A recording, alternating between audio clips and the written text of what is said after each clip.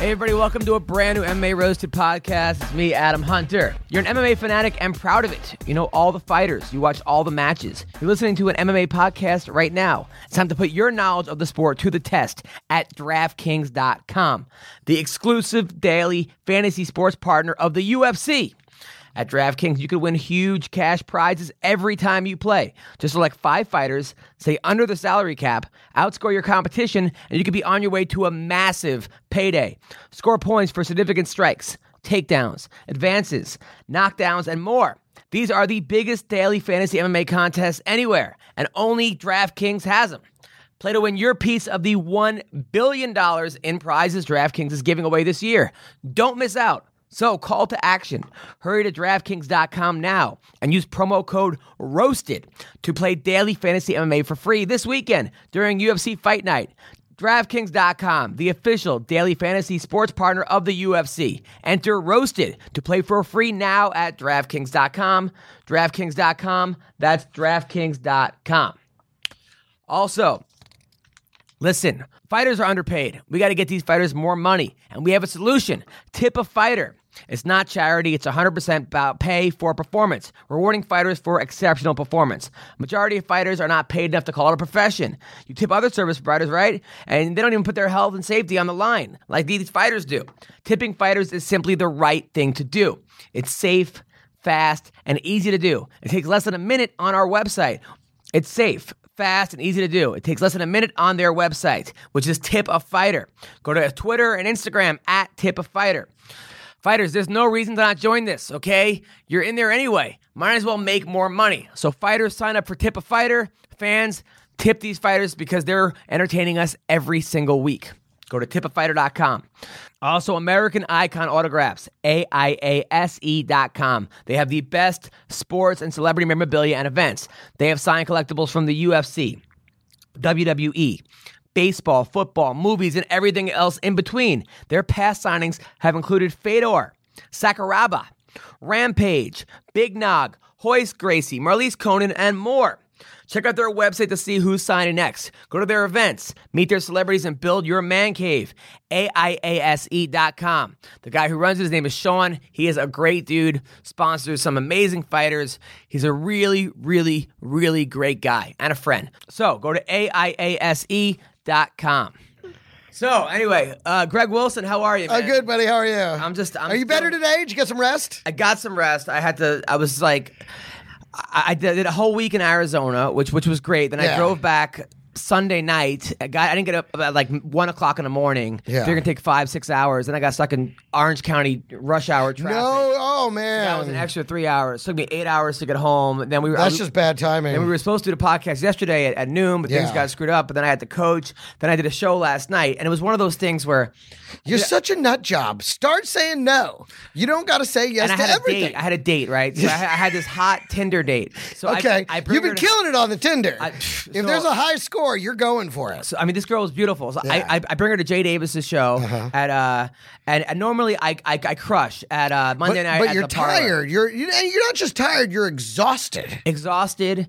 And it was a tough crowd. And it's always a tough crowd there. No, not always. Usually it's a pretty tough crowd. This one was like half full. Theo Vaughn went on, but he brought a lot of friends, and so I went on after them. Oh, okay. So there was a friendly energy. No, when he leaves, people leave because they came to see him. Right. And then I go on, and like the first couple jokes were like, and I'm just like, I'm in my head because I got right, and you have a short fuse right now because you're tired. I'm tired. My date's in the crowd.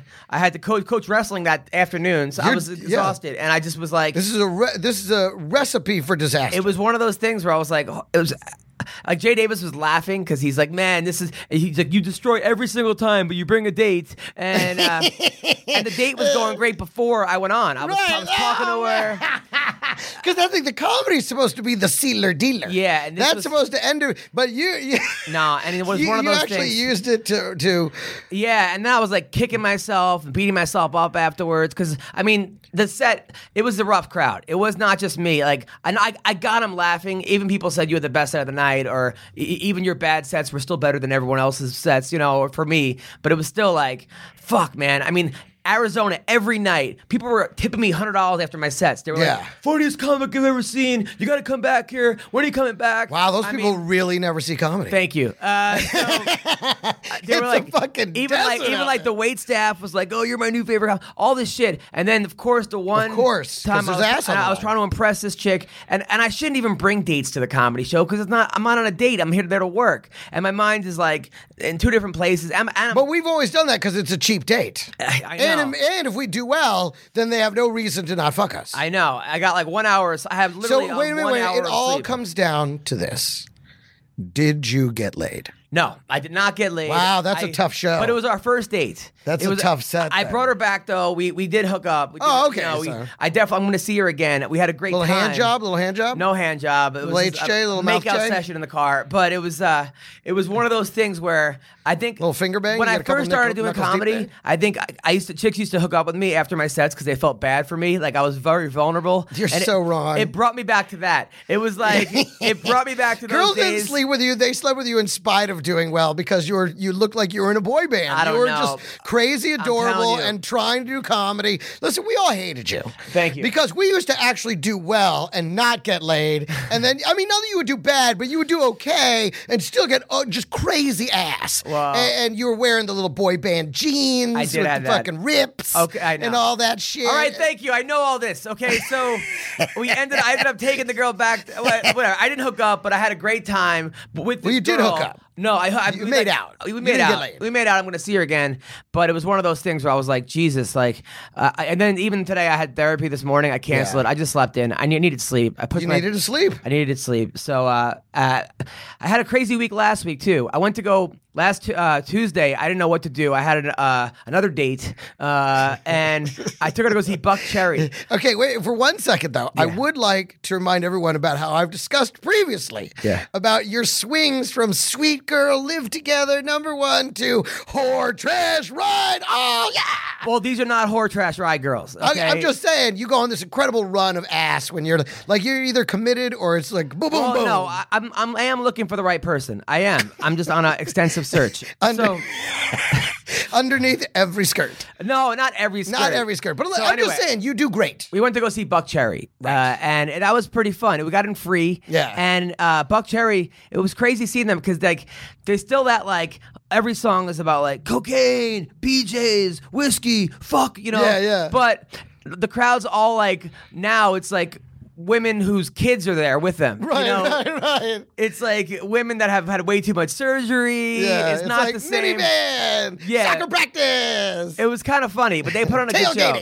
That band was huge at one point. They almost made it. They made it. They were almost huge. They just didn't, Dude, I've seen him live. That guy, when I saw him, I'm like, of course you're a rock star. Look at you. Yeah. Of course you are. He has the perfect abs. Yeah. His dick's almost he wears the jeans just above the dick. Yeah. No, you know what I mean? You could, one a smidget, and you see the dick line start, and that's where he wears his jeans because he's got those crazy abs. Well, he's got the voice, he's got the face. Yeah. It's I guess he's been sober since he was 23. That guy, I guess that's how good looking he is. He filled up at 23, and was like, I gotta stop. Or I like it though. I'm a fan. So I went to Arizona last week. I drove to Arizona. The shows were great at the House of Comedy. Yeah, one of those clubs. They treat you great. The staff was super cool. Yeah, the bartender was hot, but I've learned my lesson. Was hooking up with bartenders because I've been banned from shows. Yeah. That's just stay away from the staff. Stay away from the staff. I got banned from a club for asking a bartender to hook me up with coke. Really? Yeah. No way. And she told on you? Yeah. Oh, that's bullshit. She ratted me out. They never had me back. So so that's a thing, and which is hard though because when the waitstaff likes you, not only do if they hit on you, not only it's hot to have a hot chick hit on you, but they've seen every other comic. So right. They're like, this one's worth fucking. But they're like, you're my favorite comic. You're now it's not just a regular person saying that. It's someone that sees comics every single week. Yeah. And it's probably hit on by those comics every single week. Exactly. So it was cool. Actually, Chris Pendleton, who was a 2-time national champion who beat Ben Askren twice. He invited me to come to ASU. He's like, hey, come and that's a major program, right? He was like a major program. Right. Like, that's where Bubba went. Right, that's what I thought. Bader, CB Dalloway, Cain Velasquez, Aaron Simpson, great wrestling, great group of people. So he invites you to practice. So I show up to ASU wrestling practice, right? Oh, man. And the whole team is lined up. And then the coaches, which is Zeke Jones, who's an Olympian wrestler, and Chris Pendleton, they're like, hey, I'm listening to them, and they're kind of giving their speech, like, hey, we got practice at 8 o'clock in the morning. We pushed it back. It was supposed to be at 7. Get your 8 hours of sleep. They're talking to these kids. And then it's like Joke Friday or something, where a comic tells a joke. So then they look at me, they're like, hey, the comic tells a joke. I'm not a comic. One of the wrestlers tells a joke to the team. It's like a simple knock-knock joke. Right. And then they go, hey, by the way, we have a comedian here who's going to do some time. Let's do. I was like, what? I had no. You got invited for a guest set at a wrestling match? And nobody had told me, like, hey, you're going to do time for the. Right. So I'm like, so now they're all expecting me to be fucking funny. I'm like, it's like. And this is not a good setup. There's no mic, there's no stage. It's 1 in the afternoon. Yeah. No mic, no setup. I thought I was just watching wrestling practice. So then I start telling jokes. Like, I do my. Luckily, you have jokes. Yeah. And then they're all laughing. And I tell, like, these filthy jokes about, good about call. Kardashians, Bruce Jenner. They were all like, ooh, oh, they were all laughing, and a couple of them came to my show, which is pretty bad. Oh, that's great. Because I've always wanted to be on a wrestling D1 wrestling program as a wrestler. And I've now come as a comic. I was going to say, now you're a supporter. You're an athletic supporter. But I'm not a jock, you fuckhead. But one of the you're a groupie. I'm not a fucking groupie. Okay? Are you sure you're not a groupie? No, maybe a little bit. So it was funny though. Like they so I was actually watching practice, and they were going over the same moves I'm teaching my kids, pretty much, a little better. Right. But I was like, wow, they really are going over the basics. I thought at a D1 level they were going to go over some kind of crazy moves that I would. Right. 6-point fucking Greco-Roman throw. Still doing the basics. And I came back and showed my kids the moves. Like I was like, wow, this is great. And then so that was awesome. Then there was a guy that I met. So like a bunch of them came to my show. Maybe they thought you were a spy. They're like, hey guys, nothing advanced in front of the noob. There was a kid from my boarding school, actually, from Hyde School, where I went. Oh, yeah. On the team. Yeah. I didn't know that. The headmaster told me that afterwards. That's pretty damn cool. I wish I would have known that. Yeah. So. I thought you hated that school, though. No, I loved it. Oh, you loved that school? I loved it. I thought you hated it. I know. Absolutely not. You loved it. Okay. I loved it. When I was there, I hated it. Okay. I was going to say, I remember the stories being more like you hated it. No, I didn't hate it. It was a really, really tough school. It was character education, and you couldn't lie, steal, cheat, drink, have sex. You have to like wake up if I can go on forever. I didn't even go there, and I fucking hate it. It's a whole different show, but it was great. It was great for building character. I would not be a comedian today and have a podcast and do everything I'm doing if not for that school. So anyway, so this kid, you'd be a star. Yeah. So anyway, that night, a bunch of wrestlers come to my show. One of them, this guy James Johnson, who was the coach of the Olympic Greco team in the U.S. And then I like this guy comes. This guy Kenny Lester. He looks like. He's this big kind of heavyweight, fat, like chubby guy, and he comes up to me after the show. He's like, "Hey man, cauliflower ear." He goes, "Dude, tonight, okay, I got strippers coming to meet us. Oh yeah, we're going to a college frat party, and I own this bar." So I'm like, "What?" He's like, "Come out with us." I'm like, all right. Totally. You got to go with that. This is a story, right? Yeah. So I'm especially if he owns a bar. So it's me, him, and then some other guy who was at one point ranked in like 6th in the nation, like 2 heavyweights. We go out. He starts telling me how he was a sophomore at ASU. He made $3 million in the first couple months on the internet. He's like one of these market web, like, sends web traffic to people and developed this software so program. He's got all these made a shit ton of money. And now it probably didn't actually help any of those people. I know. I mean, I guess he's like, so now he owns a bar. Yeah. He owns a comic book store in town. And he runs this business. So I go out and like meet this guy out, right? And the funny part is, so now he wants to get back into wrestling, right? So he found out that he's 116 Samoan. So he started the wrestling program at America Samoa. You know America Samoa? Yeah. It's like the little country. Yeah, the tiny little island. The island. So with giant people. I'll tell you a Samoan story. So he's on their wrestling. He started the wrestling program. He's now going to the World Championships as part of the American Samoan wrestling team. This kid's a genius. Because he's 1/16 Samoan. Hey, I'm 1/16 black. I'm 1/8 black. That's and he funds the whole team. He's gonna send us stuff. America Samoan Wrestling. That's awesome. Meanwhile, I introduced him as like, oh, he's on the American Somalia Wrestling team. I thought it was Somalia. Good work. Yeah. So like, he's 1/16 Somalian. He'd be skinny as shit. So we go out with him. I think the guy's full of shit because I'm like, he's telling me all this stuff. I'm like, there's no way this is true. Next thing I know, these 3 strippers show up at this bar. We're at a college bar. And then this other guy, this Jamil Kelly, Olympic silver medalist, came out. Chris Pendleton showed up. These strippers come out, which I guess are like webcam girls that he works with. It was just, I had a blast. I didn't hook up with the stripper. Yada, yada, yada. I woke up with red shit on my dick. I ended up going home, right? But just going home. But I was just laughing my fucking ass off. Yeah. I was at a college bar. It was just... That's so great. Oh, it was so much fun. It's a good time. Yeah. I had a couple terrible Tinder stories, by the way. I got in trouble for drinking at a college bar. When? The other day. Why? I went to the University of Milwaukee. Yeah. Wisconsin and Milwaukee, and I was with another comic. I was like, "Where's the other comic?" They're like, "Oh, he's down at the bar." I'm like, "Oh, okay." And they're like, "Do you want to hang out with him, or do you want to hang out with in the green room? I can walk you down there." I'm like, "Well, let's go down there." They go down. They seat me at the bar. So I have a couple drinks. Yeah. Because I'm at the fucking bar. Right. So and then I go up and I have an amazing show. I mean, it was my first truly baller. Since then, I've had another one. Like, they've been going great finally. Because I was hating them for a little. I didn't think they were going. Now they're going great. Yeah. Had an amazing show. Everything goes great. And then I get a phone call from my agent going, "Did you drink at the bar?" Why? And I'm like, yeah, because they took me to the bar. And she's like, well, apparently, and this part I didn't know about, apparently in my contract it says I'm not going to drink before, after, anywhere near the show. Okay. So that's on me. I should have read that in my contract and thought about that. But I mean, I signed this contract, a year and a half ago. How drunk were you? I wasn't drunk at all. Oh, that's so I just had like a shot of Jack and a beer. Whatever. That's nothing to me. So dumb. Okay? So then... maybe it was a double shot, but whatever. The point is, it's nothing to me. I wasn't drunk at all. It was perfectly fine. I had a great time. And it was a great show. And that's the thing. They didn't complain about the show. They said the show was great. But they were like, but he drank at the bar. And then they said that I wanted to go back to the bar after the show, which was true because it was in the same building and I thought it was totally cool. Yeah, that's weird. So I guess if they hire a performer, they don't want him drinking at the bar. Right. And now I'm like, I'm sorry. That's on me. I should never have done that. I'm never drinking again anywhere near these kids. Yeah. It's unbelievable. So, by the way, dude, a couple funny Tinder stories. So this girl on Tinder, she's just like cougar-esque girl. So she's like 40 something. But I like the one I saw you with the ha. She had some big taters. Oh yeah, that one's cool. Was that good? Was that a good one? That was. What happened with that one? Well, we're I don't know. It's still new. Everything is new. I'm not. I love it when you like try and gauge the right words. Okay, I don't want to say that I boned her, but I boned her. No, I'm not going to make the mistake of committing like 100% to someone right off the bat because I keep doing that, and then I end up getting that is your thing, and then you're there 3 years longer than you want to be.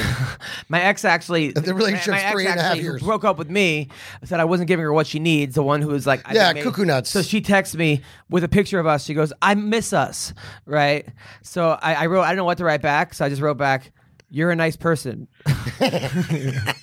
Because that was a way of saying I don't miss us, right? But I'm not going to insult you. Right. So I go, "You're a nice person," and that way you should have been like, "Thank God you have that picture to remember us by." Yeah. So this cougar, like, she might be back to her place, right? She's like, and I like come over. I don't even know her. So it's late. It's late. So I'm like, "What is this? Like an adventure? What's going to go on?" Is this her place or your place? Her place. Okay. A house in Arizona. Ooh, I like She's got 2 kids, but they're not there, right? So she invites me over, and she's on the phone. I'm talking to her, and she's like, "Oh, I'm really hot, and it's like warm here, and I'm in bed, and all this stuff." So I'm like, I don't know I don't know what to make of this. I show up. What do you mean you don't know what to make of this? Like, I don't need, like, I'm not like a gentleman caller. Like, this is the first time I fucking met her, right? So I haven't met her yet. So I walk in there. She's like, "I've been watching your comedy all day," and starts quoting all my jokes, going to all my videos. I'm like, okay, that's good and bad. Okay. Good and bad. And then she's like, "Sit down." And then she's like, "You came from the bottom, and blah, blah, blah. I respect that. Thank you." And then she's like, "So why are you single?" I'm like, "Well, I'm on the road a lot."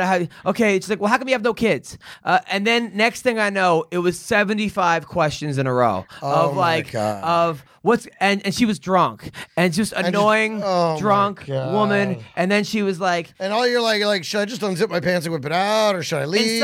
Insulting LA is so dirty, and then Millionaire Matchmakers on the TV. So I'm like, oh, I know Patty. Oh, no, you don't. So she's like, I'm funny. I should be a comedian. And then she's like, do you get nervous on stage? I'm like, no, I don't. Well, you look nervous. Well, I'm not nervous. She's like, well, how can you look nervous? I'm just not that nervous. I'm doing it 18 years. Oh, well, I would assume you'd be farther along. That pissed me off when she said that, right? Because I was like, I'm pretty far along. I was on Leno twice. I was far on some last comic sitting, and now I'm like proving myself to a girl. Right, that you just met. You came over in the middle of the night, and then she's like, "Oh my God, that's this true." is the worst. She's like, "So what was Leno like?" And this is when being single is just not worth it. So I got up and I was like, "This is not working." Yeah, I was like, see ya. I go, we just don't have the chemistry. I'm sorry. What? You're gonna leave me? But I'm so hot, and I don't want to be like, well, you're not that hot, you know? Right, but she really was not that hot, you know. I mean, so I just left. I just fucking got it. I was like, this was fucking. That's the hard. right move too, because the worst is sticking around trying to ride it out, and it never works. Something falls apart at the end. She passes out, starts crying. Either way, when it heads down that path, you know, where just fucking pull the chute, get out of there. When I was younger, I would have wrote it out. I would have been like, you know what? I'm try and maybe get it in the morning. Something 9 o'clock in the morning. I'm gonna go for it. Right. Like, now I'm just like, fuck this. Yes, totally. I don't have the time anymore. That's the right move. That's when you know you're an adult. When you could just be like, fuck this, I'm out. Or you're just lazy. Wait, how can you? What? No, I can leave because I don't need this. That's what happened. Yeah. Honestly, I was like, what is this? And then I'm realizing that like Tinder, there's a lot of fucking psychos on this thing. Listen, there's a reason they're still available. I mean, guys are showing cock pics and shit on, like, I've had a lot of girls tell me, yeah, this dude, like, would not leave me alone. You know, he picked me up to go out with, next thing I know, I'm back at his house and he locked it. Like, I've heard stories about guys just being over aggressive or whatever. But the women, some of them are pretty insane as well. Man. For example, this other chick shows up to my show. I invited her to the show, which was a mistake, because she shows up drunk with her 3 friends, and she looked nothing like her pic. I actually wrote a bit about how I think Tinder should reimburse you. Okay, there should be an insurance plan where if the girl doesn't look like her pic, they should pay for the surgery so that she does. You know, so she shows up, she's fucking drunk, hammered, and I'm like, oh fuck, because now I brought the fucking heckler into exactly. If they have to have hecklers that are already there, now I'm importing them. Right? so I'm walking around the club. She's following me around, like, and I'm like, listen, I kind of need my space for the comedy show. And then so then I'm just like, I like tell security, I go, dude, this chick, like, she's nuts. You may have to kick her out, you know? And then he's like, okay, what about her? She brought her friends. Her friends were cute. He's like, what about her friends? I go, so anyway, the girl was like twitching the whole show. She didn't fucking, she actually didn't heckle. Cause I was like, man, it's hard enough to do comedy on a late show, headline it. Now I got to worry about this fucking drunk chick heckling. Who? What if she yells out Tinder or something? Now everyone's gonna think we have a pre-established relationship. So she actually sends me like, she texts me 19 texts in like the morning, and I'm going to read. Want me to read them? Oh yes. Okay, so I just fucking like bounced, right? Right when she came, I fucking left with those college kids, right? So she writes me like, I wore painful shoes for you last night. What the hell was wrong with you? I even brought an overnight bag. You're all fucked up. What the hell was wrong with you? Holy shit. I have not text back. I said the 3 no response is your best response with a psychopath. Not sure what happened, but I'm kind of thinking you said you're drunk. No, I said you were drunk. Because like, she came, I'm like, hey, listen, I think you're drunk. Maybe you shouldn't come to the show. Yeah. And she goes, yeah. I said, yeah, maybe. I didn't eat dinner tonight, so I guess that's possible. Is that a problem? Isn't that the goal for Saturday night? Good job. I achieved my goal. I woke up naked. I never sleep naked. And I was home alone. What the hell's up with that? If you're not laughing after all this, you should be. No, I'm not laughing. This girl's crazy. I'm supposed to be naked with you. I haven't had sex in a year. But my God, you're so hot. I would have. Then she goes, so crazy. She can't even get anybody to finish the job. Then she goes, okay, I'm done fucking with you. Like, you're done. Like, what? And then she goes, you're so hot. What the hell happened? I have no idea. I would have flown out to see you. That's how hot you are. I'm like, dude, like, this was fucking... like what is this? What's going on, Greg? Yeah, dude, that's craziness. Well, that's what's on Tinder. No, because I met a couple other girls that like were totally cool and normal and fucking. I'm just saying that's for them. Well, they're cool and normal now. They just are saving theirs for a little later before it unravels in front of you. Yeah, dude. You know, like the one you just dated. So, I mean, there's a reason they're still on the market.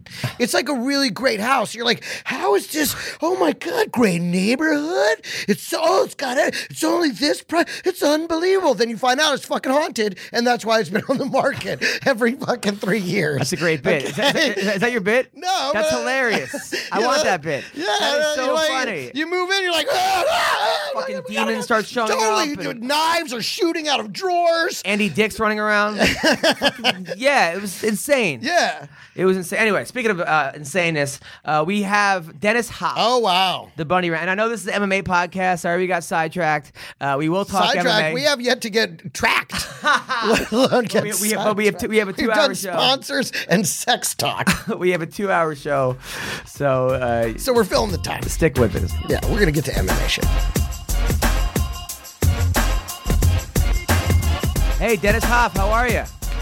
I'm great. How are you? This is Adam Hunter. You're on the MMA Roasted podcast with the Greg Wilson. How you doing, buddy? Absolutely. I actually met you a couple years ago. We were at the Improv. It was Kamikaze Comedy Night. We showed like this crazy show, and you were there in Hollywood at the Hollywood Improv.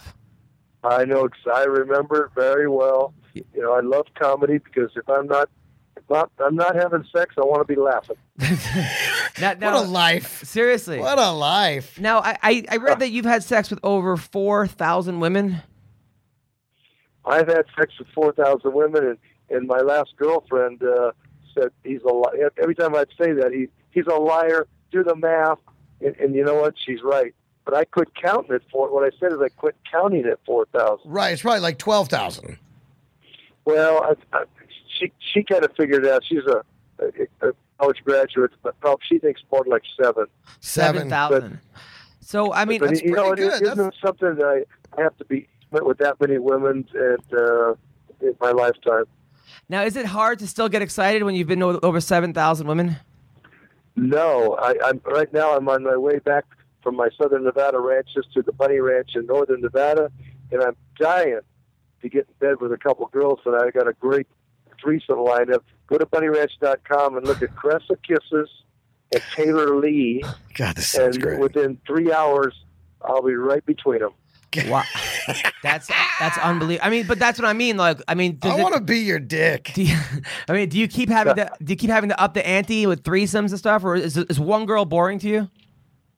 No, not really. As long as it's a new girl, you know. Like you're saying, as long as it's a new girl, then you're fine.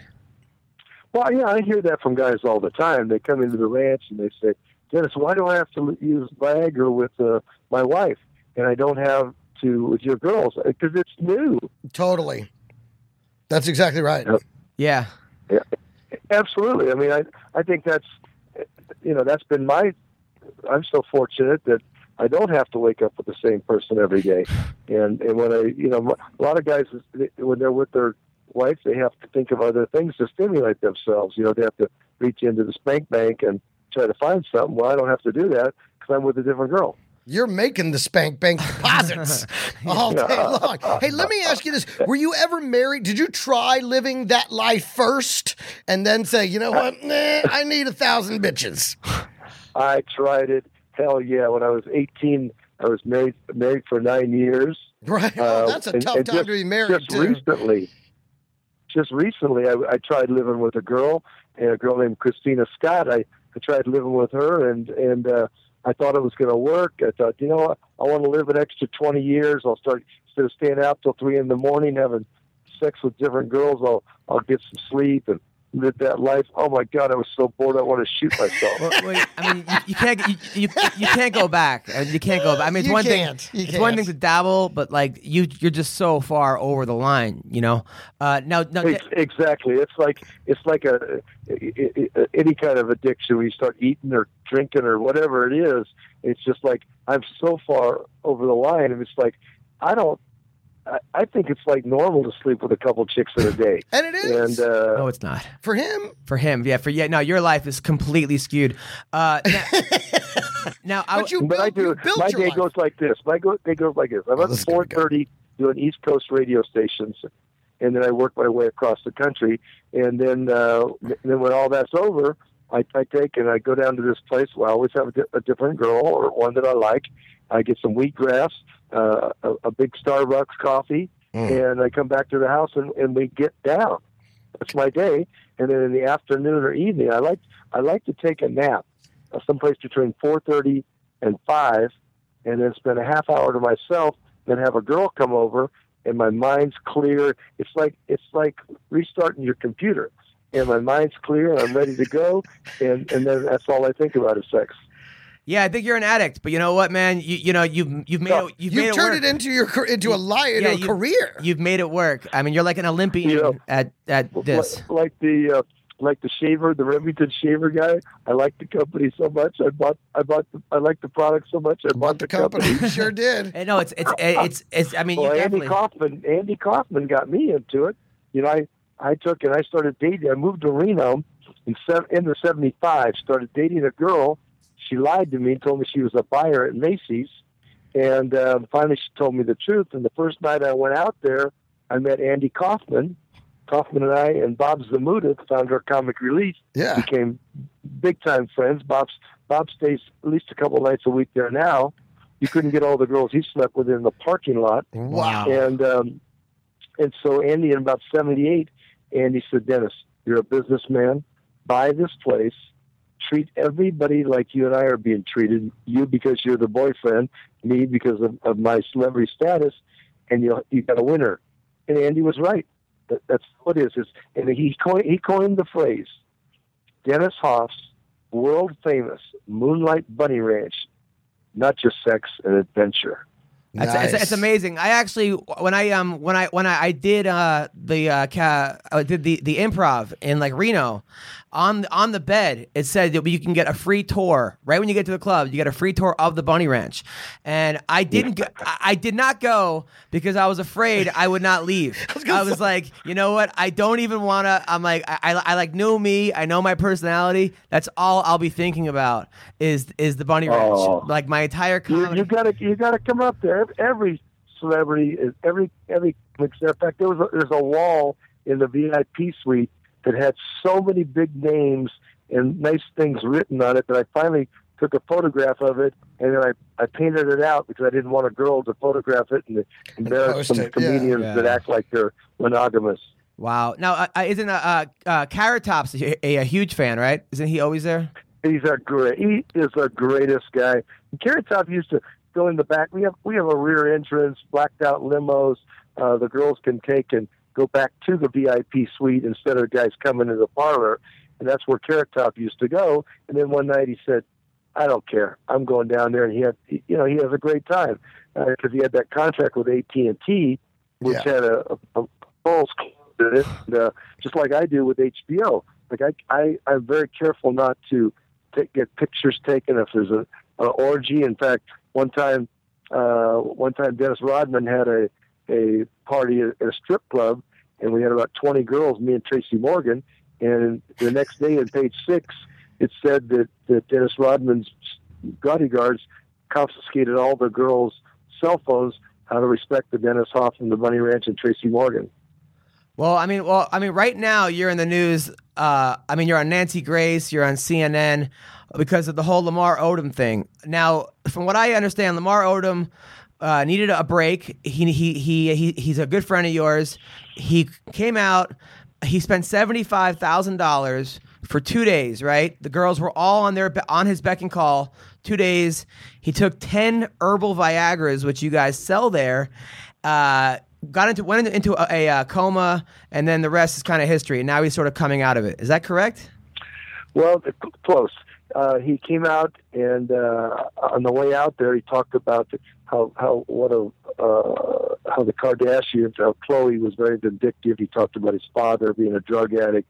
His mother he loved died young, and He also, I'm going to break something here with you, he also talked about Madison Montag. Now, Madison Montag is the first legal tranny, pre-op tranny.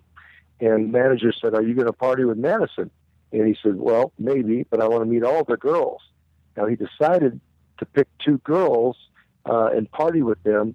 And in prostitution, it's the girl's job to get as much money as they can and give the best party they can. Yeah. It's the guy's job to get it as cheap as possible.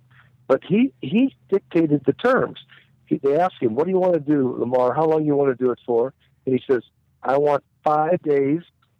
I want 5 days, 2 girls, 24 hours a day. Anything goes, no holds bar. You do whatever I ask. I'll give you $75,000. Wow. Sounds like a good price. That's a fair rate. That's a lot of money. Now, according to TMZ, so I guess he had some cocaine in his system, but he didn't bring drugs there, or he did, but now you're not paying the girls their money because you think that they might have been dishonest with you? Well, what he did is he promised he wouldn't. My manager talked to him. He promised he wouldn't bring any drugs, and we don't think he did. Because he was sleeping, he was eating, and typically cokeheads don't do that. Yeah. So now my thought process has changed, because I was on Dr. Drew a couple times, and Dr. Drew's saying this herbal supplement, smoke screen, red herring. The bottom line is he was doing coke, he was doing or crack, he was taking sleeping pills, which TMZ substantiated, and drinking cognac. That's the death recipe for most celebrities. Oof. That's how they go out, by having the combination. So what we did to control these girls, when this came down, we refused to pay them. Typically, we wait 4 or 5 days when it's a credit card and to pay them because the money has to clear the bank. We refused to pay them and said, no, you're going to be available for the district attorney, for the police department, for Lamar's family. I want you available. You're not going to take this money and run and leave me here with this mess. And so we're holding back the money. Will we pay them? Absolutely. And but we're going to make sure that they answer all the questions that need to be answered. Right. By the way, back to the transsexual prostitute. Has Lamar been with her before? He had not, but they were socializing on social media, on Instagram. They were private messaging each other. Wow. So I don't know. I don't know what that tells us. Maybe he was working up to it. That was going to be the big day 5 finale. That's That's what, the day 5 finale. Well, the big day 5 finale. He's like, you know what? Today we're mixing it up. Get out, ladies. Yeah, he keeps up. Now you have a huge problem with the Kardashians. You don't like Khloe, right? You said she should go fuck herself. Well, basically, here's what. First of all, what is this? What is this family famous for? Kris Jenner is famous because her best friend got murdered, right? In the Paris playbook, except she ramped it up a notch by having sex with the rapper. Right. What else? What else are they famous for? The father is now famous for being a transgender, but at one point he was the best athlete in the world. I mean, that's know. Well, that's not the he's not a Kardashian. But he's not right. Listen, look at the Kardashian men. I mean, you're probably going to see Kanye walking down Santa Monica with a dress someday. You got Caitlyn, the best athlete in the world, is now wearing a dress. Yeah. You've got the brother. Didn't he gain like 100 pounds? Yeah. And what happened to Reggie Bush? Anybody heard of him lately? I think he's still playing, but I think Ray J. I don't know what happened with Ray J. Yeah, he even released a single called "I Hit It First." Really? Yeah, and it didn't do anything for him. And then the other basketball player that was on the Nets. Yeah, I forgot what happened with Humphreys. Wasn't that Chris Humphreys? Yeah, Chris Humphreys. But Chris Humphreys. Boy, what a mess! What a mess that was. Boy, no kidding. And look at Lamar. I mean, obviously there was a love thing there, and so anyway, the bottom line is this. I expected Khloe to call me, Dennis, give me information. What is there anything we don't know the doctors need to do to help Lamar's situation? No, I didn't get that. I got a call from a rude bitch from 42 West publicist saying, don't do any media, don't talk about this. Khloe, any media leads you get, you send them to Chloe, to me. I'll give them to Chloe. She'll do it. I said, well, why don't you tell Chloe to go to hell? And by the way, if she's so into this guy, why are my hookers waking up with him and not her? Yeah, and also, wasn't she dating James Harden? All of a sudden, the guy's sick, and she just leaves the new boyfriend. And it does seem a little bit like she's trying to get the whole spotlight out of this. Well, absolutely, that's what they do. There's a tragedy. This is a tragedy. It's a terrible situation, whether it's self-inflicted, whether it's suicide, an accident, whatever.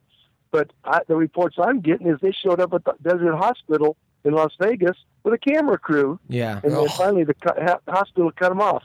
Think this one through. They're moving them to L.A.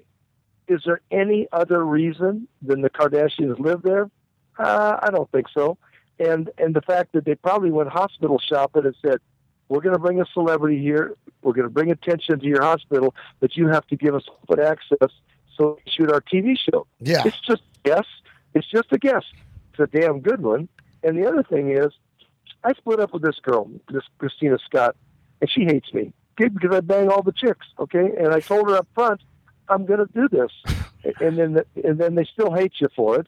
And that girls always tell you, be honest with me. Yeah, you can't handle the truth. Hell so no.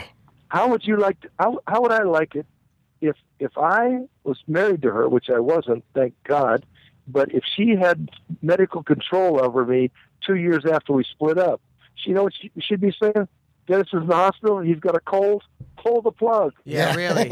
It does reek of self. It's ridiculous. Totally. I mean, I'm trying to capitalize on it and somehow make it about her. They don't want me to talk. These are chicks that call the paparazzi every time they take a dump. Yeah. Come on. I mean, every place they go, the paparazzi just happens to be there. Take a dump and then have sex with it. Like I do.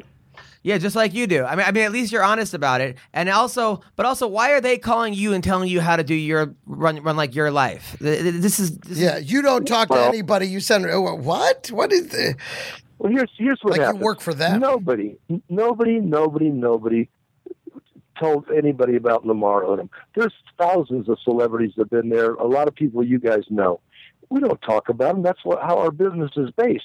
But when that ambulance is rolling out of my place and Harvey Levin's calling me, guess what? I have no choice but to deal with it. And I'm not going to allow the Kardashians, who've already said things about me, about the money, they overcharged him, the father, who immediately said, those hookers drugged my son. Well, this is the guy that we understand has sold false stories about Lamar before. We're not going to let them talk about us, and I'm not going to lie to Today's Show, Good Morning America, Entertainment Tonight, which is shooting a whole piece on me Thursday. I've got 20-year relationships with these people, and I'm not going to lie to them. Yeah. Now, how has it affected your business, by the way? Well, it's a double-edged sword, and Heidi Fleiss said it best. When this happened, I said, Dennis, you know I love you. I said, yeah, baby. Here's the deal. This is terrible. It's tragedy. It's saddening. But your business will triple. Just know that. And she's absolutely right. Now where I'm at is I don't have enough hookers, and I got lots of customers. And everybody wants to see the suite he was in. Wow, that's so sick. I mean, now, how many girls a day apply to work for you? Well, we get 1,000 girls a month that apply, but once you weed through them, it weeds it down. I mean, there's just some of it's just not going to make any sense. Some of them can't pass the muster because of arrest records and things like that. But we get a lot of girls that apply. I've got 540 girls licensed with me. It takes that much to keep 125 working. Wow. Now, I want to ask about, so your girls are all tested, right? They have to have STD tests? Since 1981, every girl in the legal system in Nevada has gotten tested. There's never been a case of HIV, which Hefner can't say that. The porn industry definitely can't say that, but we can. But what about the clients coming in? What about the people coming in? Do they have to have tests? No, they don't. But the girls know what to look for, and there's just no problems. It's barrier protection, and there's just never any problems. The only thing we ever see is 6-7 girls a year, 18, 20 years old, that come in to go to work and with chlamydia. And if you look at the CDC.com, you'll see that 1 out of 4 girls, 25% of the young girls in America have an STD. And that's what makes my place so popular, is because the guys know they're safe. Right. Yeah. Yeah, no, I mean, you run it. It's the oldest profession. I think that it should be legalized, prostitution, because people are going to pay for sex regardless. It's like drugs. It's like marijuana. Yeah. I mean, so if you're going to pay for sex regardless, why not? Look at this. When you have something that's illegal, who's in the business? The criminals. Al Capone, all these gangsters. They're the ones in the business. Now, when you legalize the liquor business and you get rid of prohibition, which was stupid to start with, then what happens? The liquor industry pays $6 billion a year in federal taxes. You also have quality controls, licensing regulations, testing regulations, and age restrictions. And so it didn't work. It's not worked in the drug business. Look what's happened to the drug cartel. The drug cartel is now focusing on heroin and underage trafficking because marijuana isn't illegal enough for them. Right. Yeah. That's true. Well, listen, Dennis. There's one more example. The mob used to make their fortunes in the numbers racket.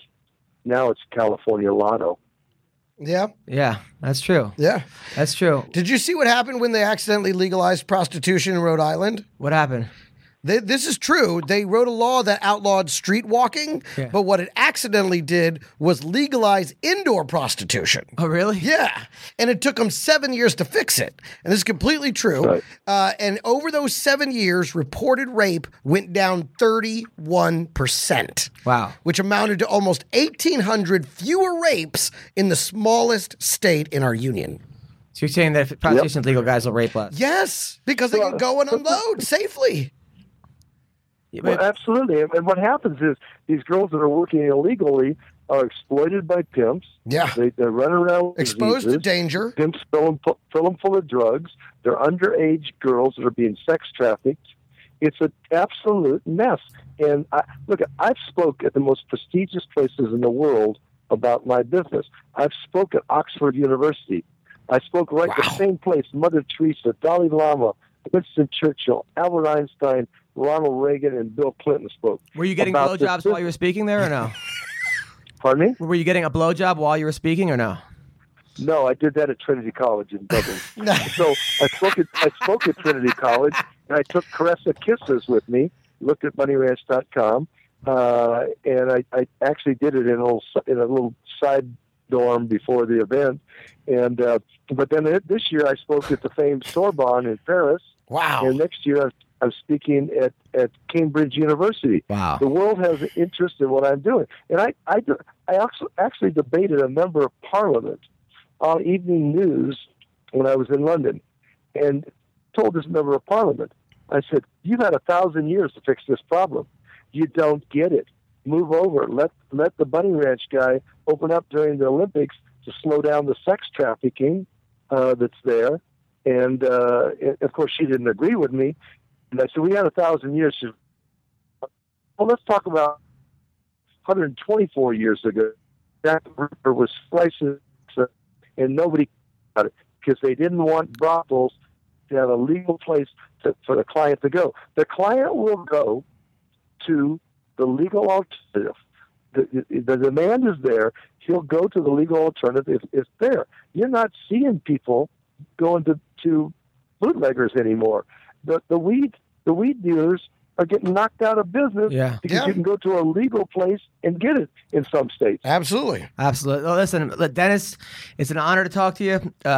Thanks for coming on the show. I feel like we've kept you from at least 6 blowjobs in the amount of time we've taken this afternoon, so thank you. But you know what? I'm going to drive 100 miles an hour now, and because I need to get there with Taylor and Cressa Kisses. I want you guys to look at these girls on the side. Oh, we will. This is man's. We will. Oh, listen, I'm going to beat off and think about you. Yeah. Or them. Let me leave you with this. Sure.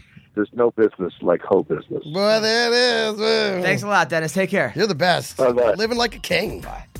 Okay, we're going to take a quick break. When we get back, we're going to talk to Matt Brown. Hey, is this Matt Brown, the Immortal? You got it. You're on the MMA Roasted podcast. It's me and the Greg Wilson. What's up, dude? How are you, man? I'm good. How you doing, bro? Good. It's an honor to talk to you. You're one of my favorite fighters. I never saw a guy fight like you who gets hurt almost every fight and then comes back and wins in the most dramatic way possible. You are a true warrior, man. How are you? I'm good, man. Do the best I can, you know. Now, I gotta ask off the bat. Word is that you are joining Team Elevation, along with T.J. Dillashaw and a couple other guys, Donald Cerrone in Colorado. Is that true? Yeah, I'm actually already out here. So nice. Yeah, so completely true. Yeah. So is this like a new hybrid, like a new kind of Black Zillion fight team that they're taking all these guys from other fight camps and joining the team? I don't think it's like that really. It's more like I was already kind of talking about moving out here anyway, and Muscle Farm offered a sponsorship deal, so that just made it an easier decision for me, really.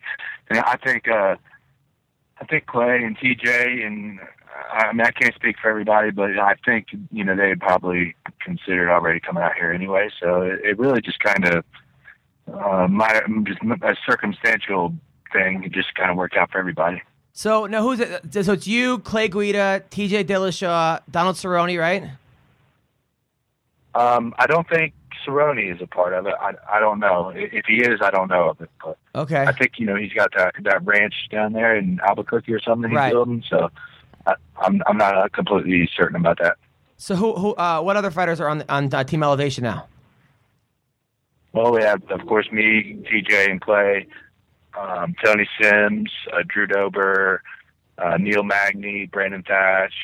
Wow, those are the UFC guys. Wow, those are some heavy hitters. Now, is this the first time that you're actually ever training with guys like Clay and Drew Dober and Thatch? I've trained with Thatch, Magny, Dober, all those guys. I've been out here a few times. Like I said, I've done some camps out here, so okay. I really enjoyed out here. I already knew it was a good situation for me out here. TJ, Clay, I'd never trained with before. Well, I trained with TJ before, actually, over at Dwayne's. But yeah, Clay I'd never trained with before, so everybody's comfortable together. It doesn't really make a difference. It's all we're all just elite warriors, just doing our thing. Now, is it one of those things where you guys are all sponsored now by Muscle Farm, and you're on salary? Because I know TJ said it was a great deal. Are you guys getting paid to be there, or you're just there to have your fight camp? Well, I don't know everybody else's situation. I only know my own situation, and I'm being sponsored by Muscle Farm, which I've been sponsored by them for a long time anyway. And I got to give a lot of credit to Muscle Farm for sticking it out with the fighters and finding a new way to keep sponsoring and keep promoting the fighters and helping them through their path.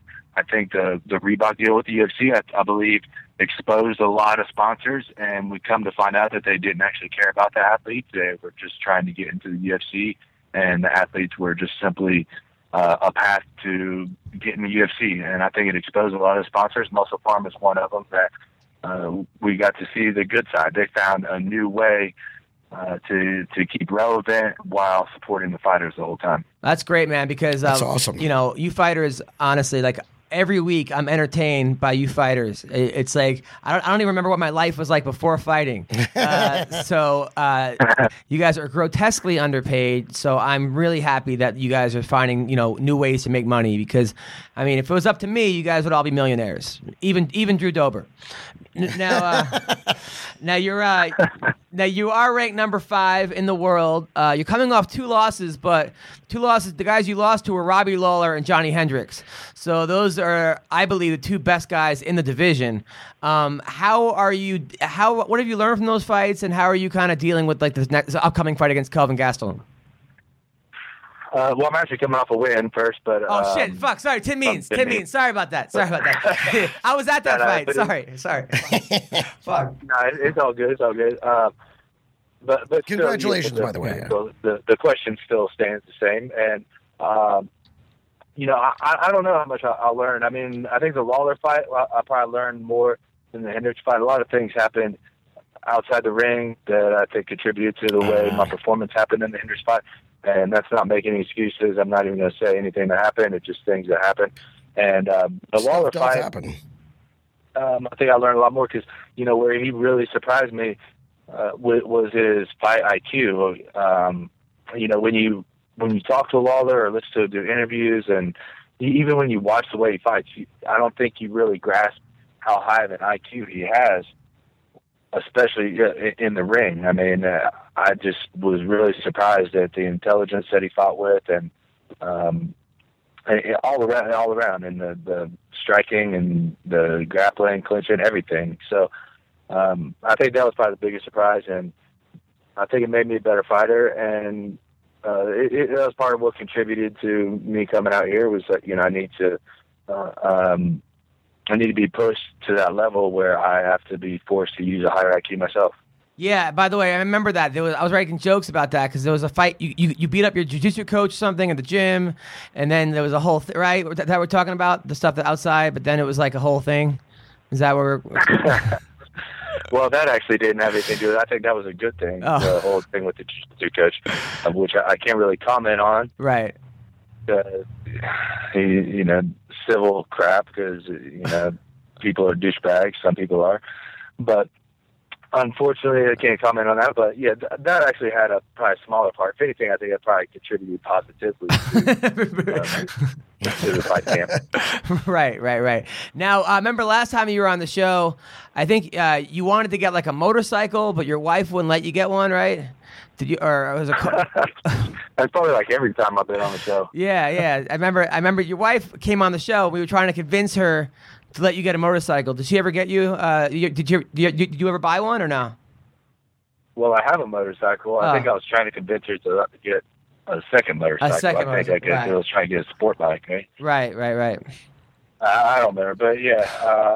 No, I'm still stuck with just the one Harley, which is still badass and still a dream of mine that I've wanted one since I was a little kid. So I'm happy as hell to have one. Nice. So it's not like it's a bad thing to be stuck with there, but I want to go fast sometimes too. But I gotta be an adult, be responsible. This whole adult thing kind of sucks, but you gotta do what you gotta do. Now you're for Dennis Hoff. Yeah.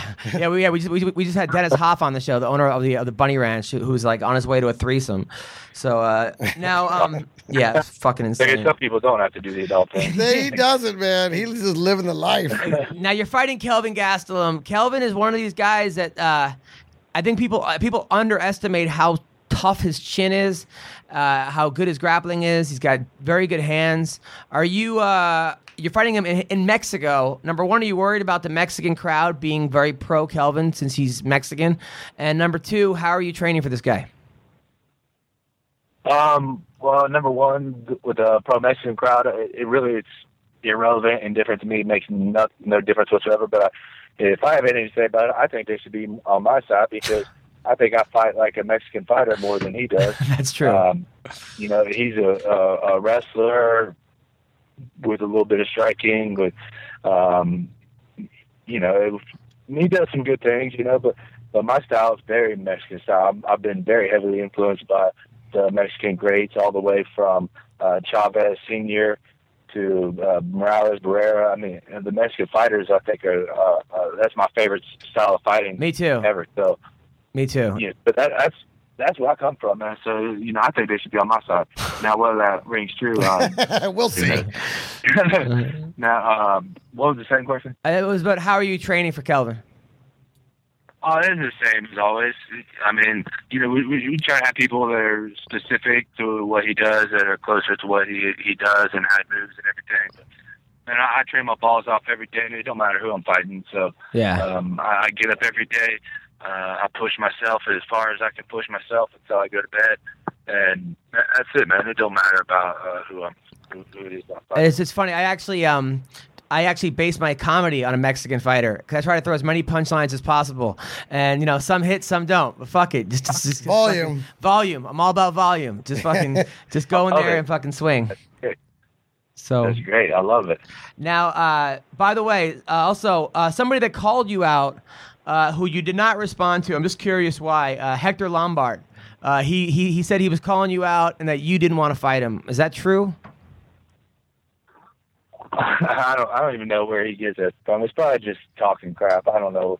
But actually, the only time he called me out, the truth of the story, and it can be verified by video. Dana White talked about it in an interview. Dana called me and said, "You want to fight Hector?"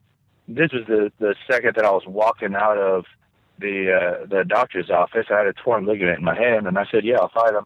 I said, I got a 6-week recovery here on my hand, and then that'll give me a 4-week training camp. I think we're 10 weeks out of the fight.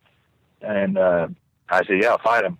Well, of course, my coaches, my manager, everybody else in the world called Joe and Dana or whoever they called, and they're like, "No way, he's not fighting him." And I've argued with them and, told them, "Man, I want to fight him still," but they turned it down for me. So it wasn't me trying to back out. But you can find a video, I'm sure, on YouTube or something, of Dana White verifying. Well, that's good. You know what? You have good coaches then, because you shouldn't fight Hector with a torn ligament in your hand. That's so many fighters go into fights with injuries. I mean, you're not fighting me and Greg Wilson. You're fighting you're fighting Hector Lombard. You're fighting Hector Lombard, one of the best guys on the planet. You're one of the best guys on the planet. You should and you're not going to be at 100% anyway. But if you know that you have a torn ligament, why go into a camp like that? That's you have good coaching. That's actually good coaching on it's probably good on their part. I don't know. I mean, I feel like I would have won anyway, but that's what it is, man. I mean, that's the only kind of thing that aggravates me, because I've heard a million times from a million people that same question, man. Why don't you fight Lombard? He's calling you out. What, are you scared? Blah blah. It's all bullshit, man. Like Dana White called me. I didn't even ask him who it was or where it was or anything. He said, "You want to fight?" I was like, "Yeah, I don't care." I said, and then I said, "Who is it?" He said, "Hector Lombard." I was like, "All right, whatever, let's do it." I got one hand. Let's fight him one-handed. That's how tough you are. You'll fight Hector with one hand. I fucking wouldn't fight him with 4 hands. Now, as far as you being scared, I mean, you're a guy who overdosed on heroin. You were pronounced dead for 7 minutes, right? It wasn't 7 minutes. It was only like 1 or 2 minutes. Oh, 1 or 2 minutes. You were legally dead. And then you came back. Yeah. And you came back. I don't think you're scared of anything. Anybody that legally dies and comes back, I don't think you're going to be scared. You're like, been there, done that. Well, that's actually... so I'm actually scared of everybody. I mean, if I had to fight... if I had to fight you right now, I'd be scared. But that's what... Fear is a necessary component of this sport, and you're better off being scared. And I enjoy being scared. That's half the reason I do this shit, is because I enjoy going up there and being scared of another man and then proving myself wrong.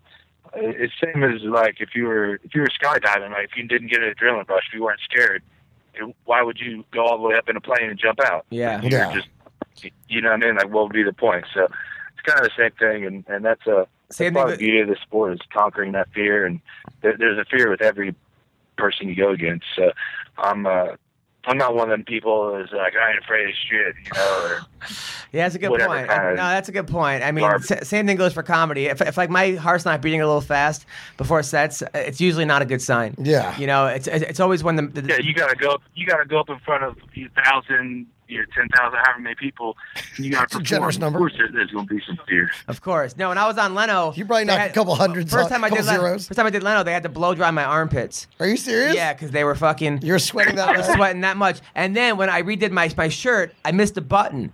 So people were like, "Dude, how the fuck could you go on late night talk show and miss a button?" That's what it was. Yeah, that's what it was. I swear to God, the first time I did it, I remember my button's missing. Yeah, which sucks. That's awesome. That makes sense. That'll blow dry your armpits, because wouldn't the blow dry be hot and then get even hotter down there? Well, they had to take off the shirt and then blow dry it, because there was so many the fucking pit stains were so bad. I was just like, I mean, you're going on Leno. It's like, fuck it, this is like my big break, or what I thought was going to be a big break, and it was just like a goal of mine my whole life was to do the Tonight Show, and now I got fucking buckets of sweat underneath my arms. It was horrible. It was horrible. Did you kill it? Come on, of course. Or what? The second time, totally. No, the first time. The first time, I'm kidding. The first one was a good one. The first time was good. Second time was great. Now, fight picks. Conor McGregor versus Jose Aldo. Who do you like? I'm still gonna go with Aldo, and the only reason I say that is because Well, let's see, man. Otto's beat everybody. You name him, he's beat them. Beat some good guys, but he hasn't done what Jose's done. So how could you, I can only base it off of what they've already done. And what Jose's already done is far superior to what Connor's already done. Right. Yeah. I mean, right. Now, as far as Weidman versus Rockhold. I'm going to go with Weidman. I might have some bias. I like him a lot, Yeah. Yeah. All right. Now, you've trained with Ben Askren. Should Ben Askren be in the UFC? So, yeah, I kind of trained with him. We did. It was more like a promotional thing, really. Okay. We didn't really do much training, so. But on the same time, I know who I know what he's all about. I know about his wrestling credentials. Anytime you get someone that good of a wrestler, even if they never thrown a punch in their life, you put them in there, they're going to beat 70-80% of guys if they can impose that wrestling. I mean, that level of wrestling is something that's extremely difficult to stop. Now, didn't you train with the Olympic team? Yeah, I trained with there in Ohio. They have the regional training center. I haven't been there in a while. There's a few guys that I train with in there. And I've been to the Olympic Training Center here in Colorado Springs a few times and trained with some of the guys there. So it depends on what you can consider training with the Olympic team. I've trained with a lot of the Olympians and put in some work with them, learned a lot of good things from them. That's pretty awesome. I mean, it's got to be kind of humbling, right, in a way, because like in a fight you would destroy these guys, but in wrestling it's probably you wrestled in high school and stuff, but these are the highest level of wrestlers. How did you do against these guys in wrestling?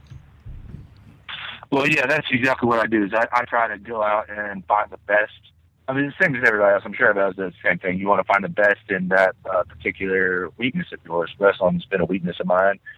Probably for a good amount of time.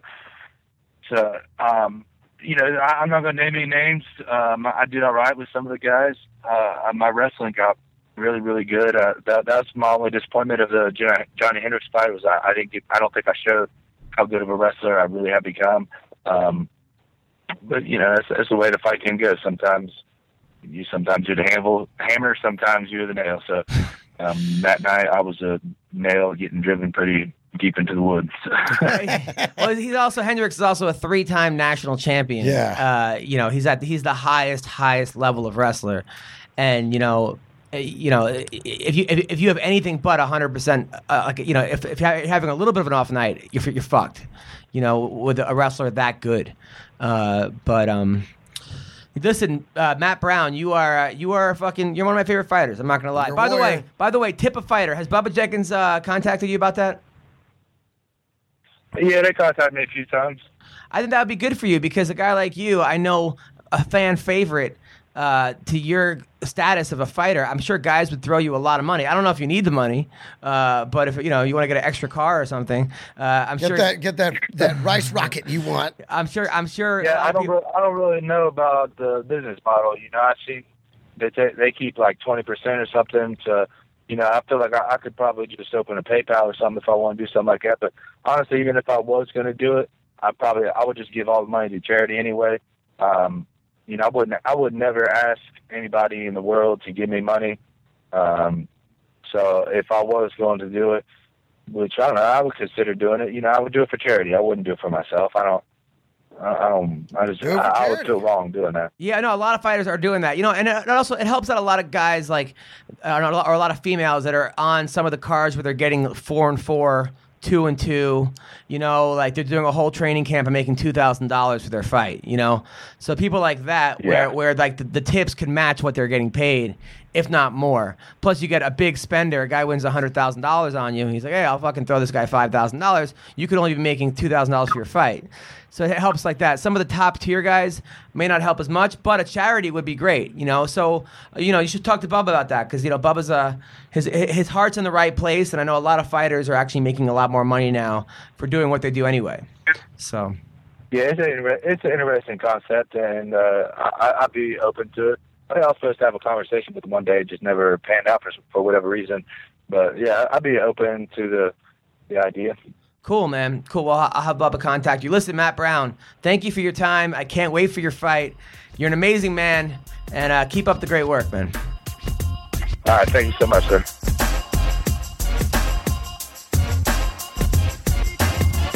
That was Matt Brown. Matt Brown. Such a badass dude. He is, man. I've seen him fight a bunch of times. By the way, that interview was brought to you by American Icon Autographs. My favorite part was when you're like, so, you've been losing, you're a loser. He's like, well, I won. I know, and he lost it. By the way, thanks for interrupting the fucking sponsor. The interview was brought to you by American Icon Autographs, AIASE. They sponsored that gaff. The signed collectibles from the UFC, WWE, baseball, football, movies, and everything else in between.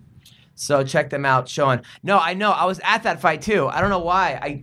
I put in my notes. That's what you said. Secondly, you're like, oh my God, I was at that fight. I know. Yeah. That was a blunder. Yeah. He beat a good guy, Tim Means, too. Yeah. And he was actually hurt in that fight and came back. And Tim Means is no joke.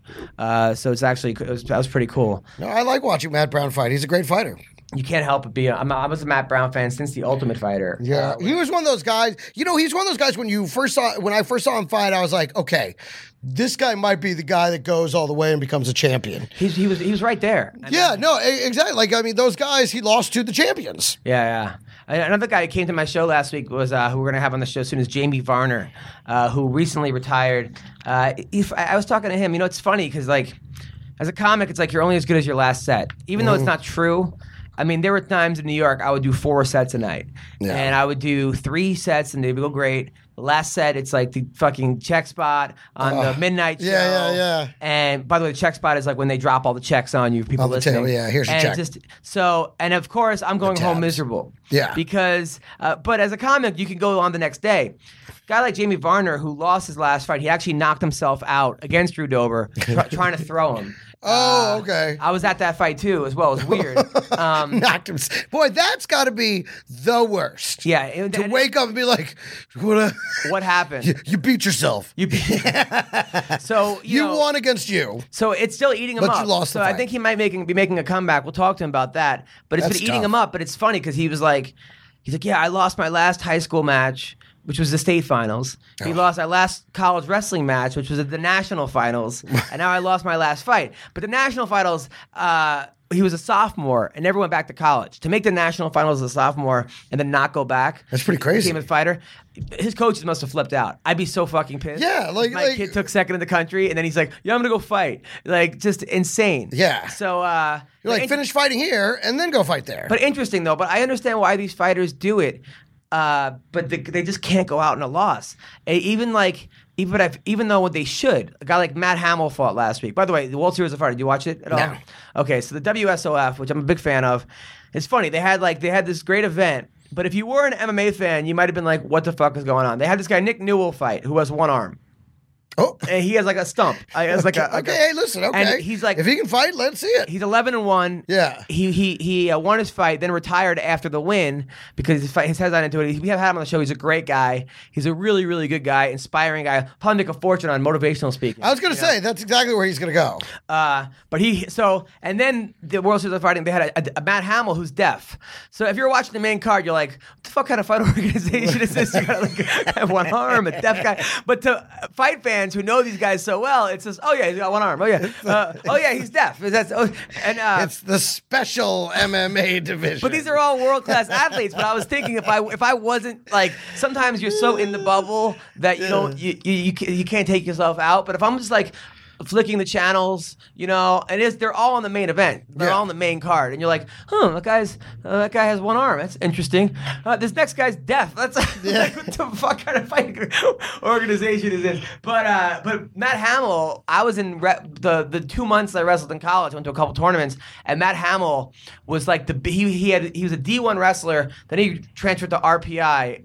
Or RIT, maybe RIT, and they specialize with it's a very heavy deaf school. Like they have a lot of deaf kids go to that school, and they have a great program. And he was just murdering people in Division III wrestling. He was just so solid because he was D1 All-American, comes over to D3. D3, there's no way they can even touch him. Yeah, close matches, but in the national finals kind of thing, Right. So. But he hasn't won since 2010 or 11. He's lost like 4 of his last 5 fights. He's the guy that has the victory over John Jones, but not a real victory. Right, Jones took him down with his elbow in the head, and he got caught with a thing called 12 to 6 elbows.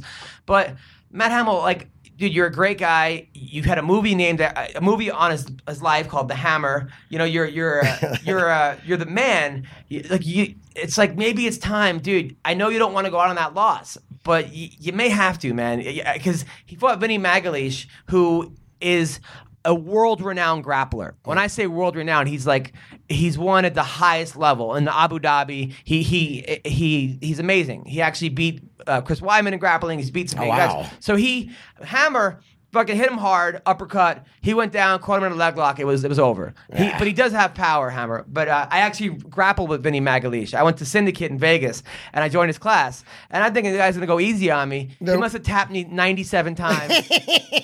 And sorry about laughing like that. It was great for me. I'm like, it's like getting dunked on by Jordan. You're like, oh, right. You're like, and you think just why he do it once? It's like, nope, he's going to do it a lot. 100%. I'm just like, Jesus Christ, this guy, he's really good. I mean, not for tapping me, but anyway. So, well, I don't know what I was talking. Oh, yeah, I actually performed at that school at RIT, right? Uh-huh. So, I was performing there, and they have on stage, they have an interpreter. Yeah. Right? So I'm on stage. There's a lot of deaf kids in the crowd, and it's a great show. Like, they're just great. I could tell the crowd's loving it. But halfway through, I'm like, every time I'm telling a joke, this woman next to me is like interpreting my jokes. And like, so I started saying things like, I really have a crush on the comedian. This is not part of the act. I really want to sleep with him. I bet he has a huge schlong. And the kids are going crazy. They're laughing their ass off. You know, it was just funny.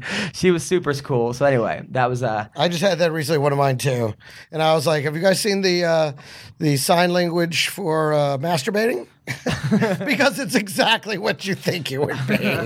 And she had to do it every time I would say masturbating. By the way, more people who came to my show. That girl Lauren Murphy came. Remember Lauren? Yeah, I saw that on your she's awesome. Instagram. Came with her husband. We had that was a great show. And then also David Michaud, who actually got cut. I knew he got cut before the show. He told me because I was like, "How's it going?" He's like, "Not good. I got cut from the UFC." And you know, I really think the UFC's dropping the ball with this guy. And not just because he's my friend and we're friendly, but he's a guy who came from a Native American reservation. He lived on the reservation. Right. I think it's like an 85% alcoholic rate. I mean, it's almost impossible to come out of this place. Right. The odds are stacked against him. Right. He was a state champion. I think he was in high school. He wrestled in college. And now he's a fighter. And he tried out for the Ultimate Fighter. He ended up losing a match. He was winning most of the time. He got caught in a submission. Then he made his way back into the UFC, and he lost his first fight in China by split decision to a guy. It was a very close fight. He won his second fight, and then he lost a third fight to this kid OSM, who's this kid from Canada who's a stud. So he lost one fight, and they cut him. And because I could see if he lost 2 fights, but one in a row, like one fight. Right. And they should not do that. They should not cut people unless you have a terrible performance, which was not. This was not the case. I don't think you should cut people because you're going to make the sport more boring. Because now people are going to fight not to lose. Because they're going to go, okay, if I lose... See, you say that, but it could have worked the other way where they're like, I got to go all out today. I have to win decisively and give them a good show. But that's not how you end up winning. Because, see, I agree with that because I think what happens more often than not is they go out to try and give them a good show and end up fighting counter the way that would actually win and end up getting knocked the fuck out because they're trying to give them a great show. I think guys are going to be fighting scared to lose because they're going to get cut. This is their livelihood. So there's going to be a lot more wrestling, which is what the fans hate, a lot more holding, a lot more clinching. I think it's less of that. No. If you guarantee these guys not 2 fights or 3 fights, or they sign 3-fight contracts, win or lose, the guys are actually going to go out there and they're going to have more time to fuck around. See, I think it's the opposite. Not fuck around, they have more time to explore. It's not. Trust me, I've talked to these guys. I talked to Gerald Harris. He said I was scared to lose, so I fought a very safe fight. And that's what these guys are going to be doing. You should not be cutting people after one loss. I don't think that's the case, unless they go out and just embarrass themselves. Yeah. I mean, if they go out and like start running around the whole time, or like El Vato Pancho.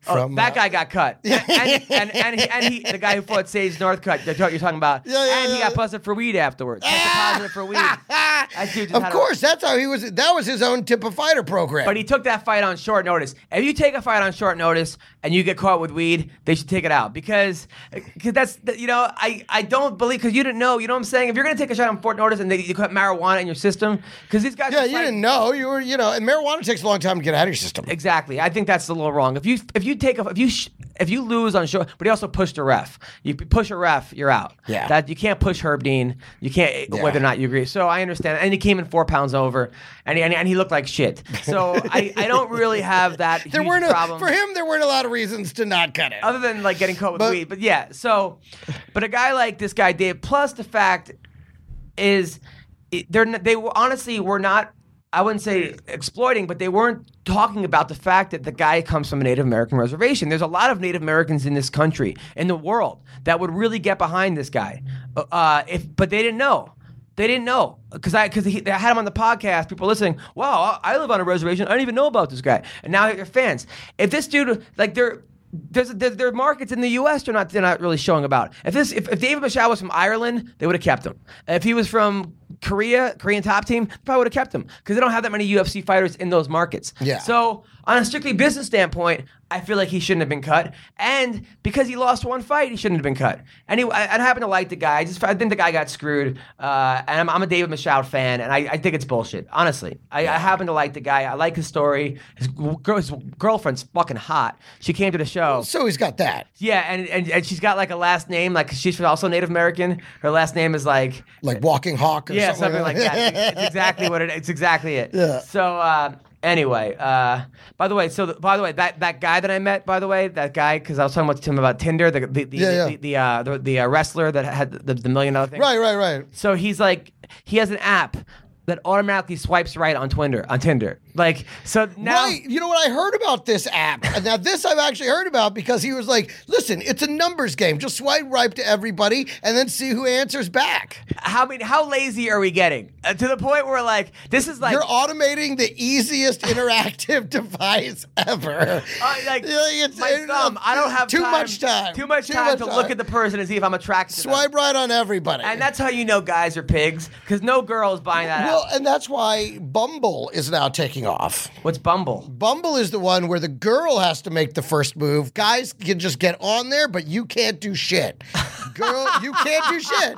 The girl does it all, and so you just have to sit around and hope somebody picks you. Know that if a girl didn't you're so basically, Bumble has taken us back to where we started. Oh my God. To where the woman chooses the man, no matter what we really try. It's ultimately up to her anyway. Funny. The quickest I've ever had sex with a girl, it was like, I was in Oklahoma, and my tooth had fallen out, right? Mm-hmm. And I actually, but I was like... Sounds like a good... That's how you meet a woman in Oklahoma. No, my anytime you lose teeth, you're going to meet a lady in Oklahoma. I had a flipper in. I had a flipper. I lost my flipper. So I ended up meeting a girl, and the whole time I'm not talking because I'm embarrassed. At the bar and then back at her place. I'm embarrassed. You're going to be able to see that I don't have a tooth. So I'm holding like a beer bottle in front of my mouth. I'm like... I'm looking down. I'm only saying like sentences that have like 2-word answers. Yeah. Like yes, no, uh-huh. And like within 20 minutes, we were hooking up. And like, I'm like, man, if I would just shut up, I would probably do so much better. You're talking yourself right out of pussy left and right. I've talked myself out of so much pussy. If you don't say anything, girls will just talk themselves into it. Yes. That's the lesson. That's the lesson, guys, shut up. That's the lesson. Just let them talk themselves into it. Dude, I gotta stop talking on the phone on the toilet because my fucking I have hemorrhoids. You have hemorrhoids? No, but that is how you get reading does that too. Now it's the phone. And it's not even like the hemorrhoid where like it's like a ball or something. I have like internal hemorrhoids where it's like a vein busted or something. Yeah, that's basically what it is. Yeah. I'll go to the bathroom, then I look down, I'm like on my period. I'm just fucking blood that's everywhere. So fucking gross. It's horrible, man. Are you sure someone isn't like roofing you and coming in and butt fucking you in the night? That's my other option. I was thinking maybe my dog. Yeah, he might be. He's a smart dog. It's horrible. I told my dad. The first time it happened. And our listening audience. I'm like, Dad, what's wrong with my ass? Like, and he's like, is it dark red blood or light red blood? If it's light red, you're dying. If it's dark, or the other way, God. right? And he's like, what you want to do is you want to stick your ass underneath the when you take a bath, run the water, and then just have the hot water go up against your asshole, and that's how they'll take the hemorrhoids out. I'm like, I'm not doing that. I just have to stop reading and swiping. Yes. And talking to people while I'm And when I'm stressed, they come out too. I just remember somebody telling me that one time. They said, "You like to read on the toilet?" I said, "Yeah." He said, "That'll give you hemorrhoids." He's right. Stopped. He's right. Yeah, he's absolutely right. So I was like, I remember after that, I would be reading for a little while. I'd be like, "How long have I been reading? I don't want to get hemorrhoids," and I just get off the fucking toilet. I heard it was stress, and actually, me and like the old 5 years ago, I had a girlfriend that like every time she was stressing me out, I'm like, "You give me fucking hemorrhoids," and then she said it's also diet. Yeah. Also, my diet is pretty like I was eating like ice cream all the time and. Hey, so did you get your tickets to see Star Wars: The Force Awakens? No. They went on sale. I haven't seen the last three. On Monday. Well, it's okay. The last three stunk. You missed nothing with that. I mean, you should watch the last two. Yeah. But not episode 1, Phantom Menace. You can just forget all about that one. Yeah. But you should see those two. And then you should, this is going to be amazing. This is going to be where, I already got my tickets. I'm going day one to like the noon show. Not the midnight show, because my girl isn't that interested in it. Yeah. But we're going the next day to see it at noon. I'm very excited, man. Nice. They had the big preview during Monday Night Football. I've never shot a load during football, but I got real close. I definitely got hard. Really? Oh my God, it's Star Wars. You got hard during a preview? For Star Wars. No, yeah. you didn't. No, of course not. But I was very excited. That's I was good. titillated. Titillated. There you go. I mean, I chubbed up. I probably chubbed a little bit. You're funny. You're funny. I don't get to play Tinder. This is what makes me hard now. Man, I don't want to get in a relationship if Star Wars is giving me chubs. Yeah, don't do it. That's horrible. That's what's left. Yes. That's what's on this side of the fence. I once. But by the same token, I have a pillar of emotional stability waiting at home. That's good. No, that's good. I actually one time I was in a relationship that was so bad that I so shouldn't have been in that we broke up and then I chubbed up. I chubbed up as right, like she's gone. Now I want to. No, I chubbed up as we were breaking up. Right, and then knowing you were gonna go fuck other bitches immediately. Everything. I was just happy to be out of it. And then like she gave me a hug to like say goodbye, and then felt that I was like chubbed up. She's like, "You got a boner while breaking up with me?" She was so breakup boner, second only to timeout boners. Today's hashtag is breakup boners. Have you ever got a breakup boner?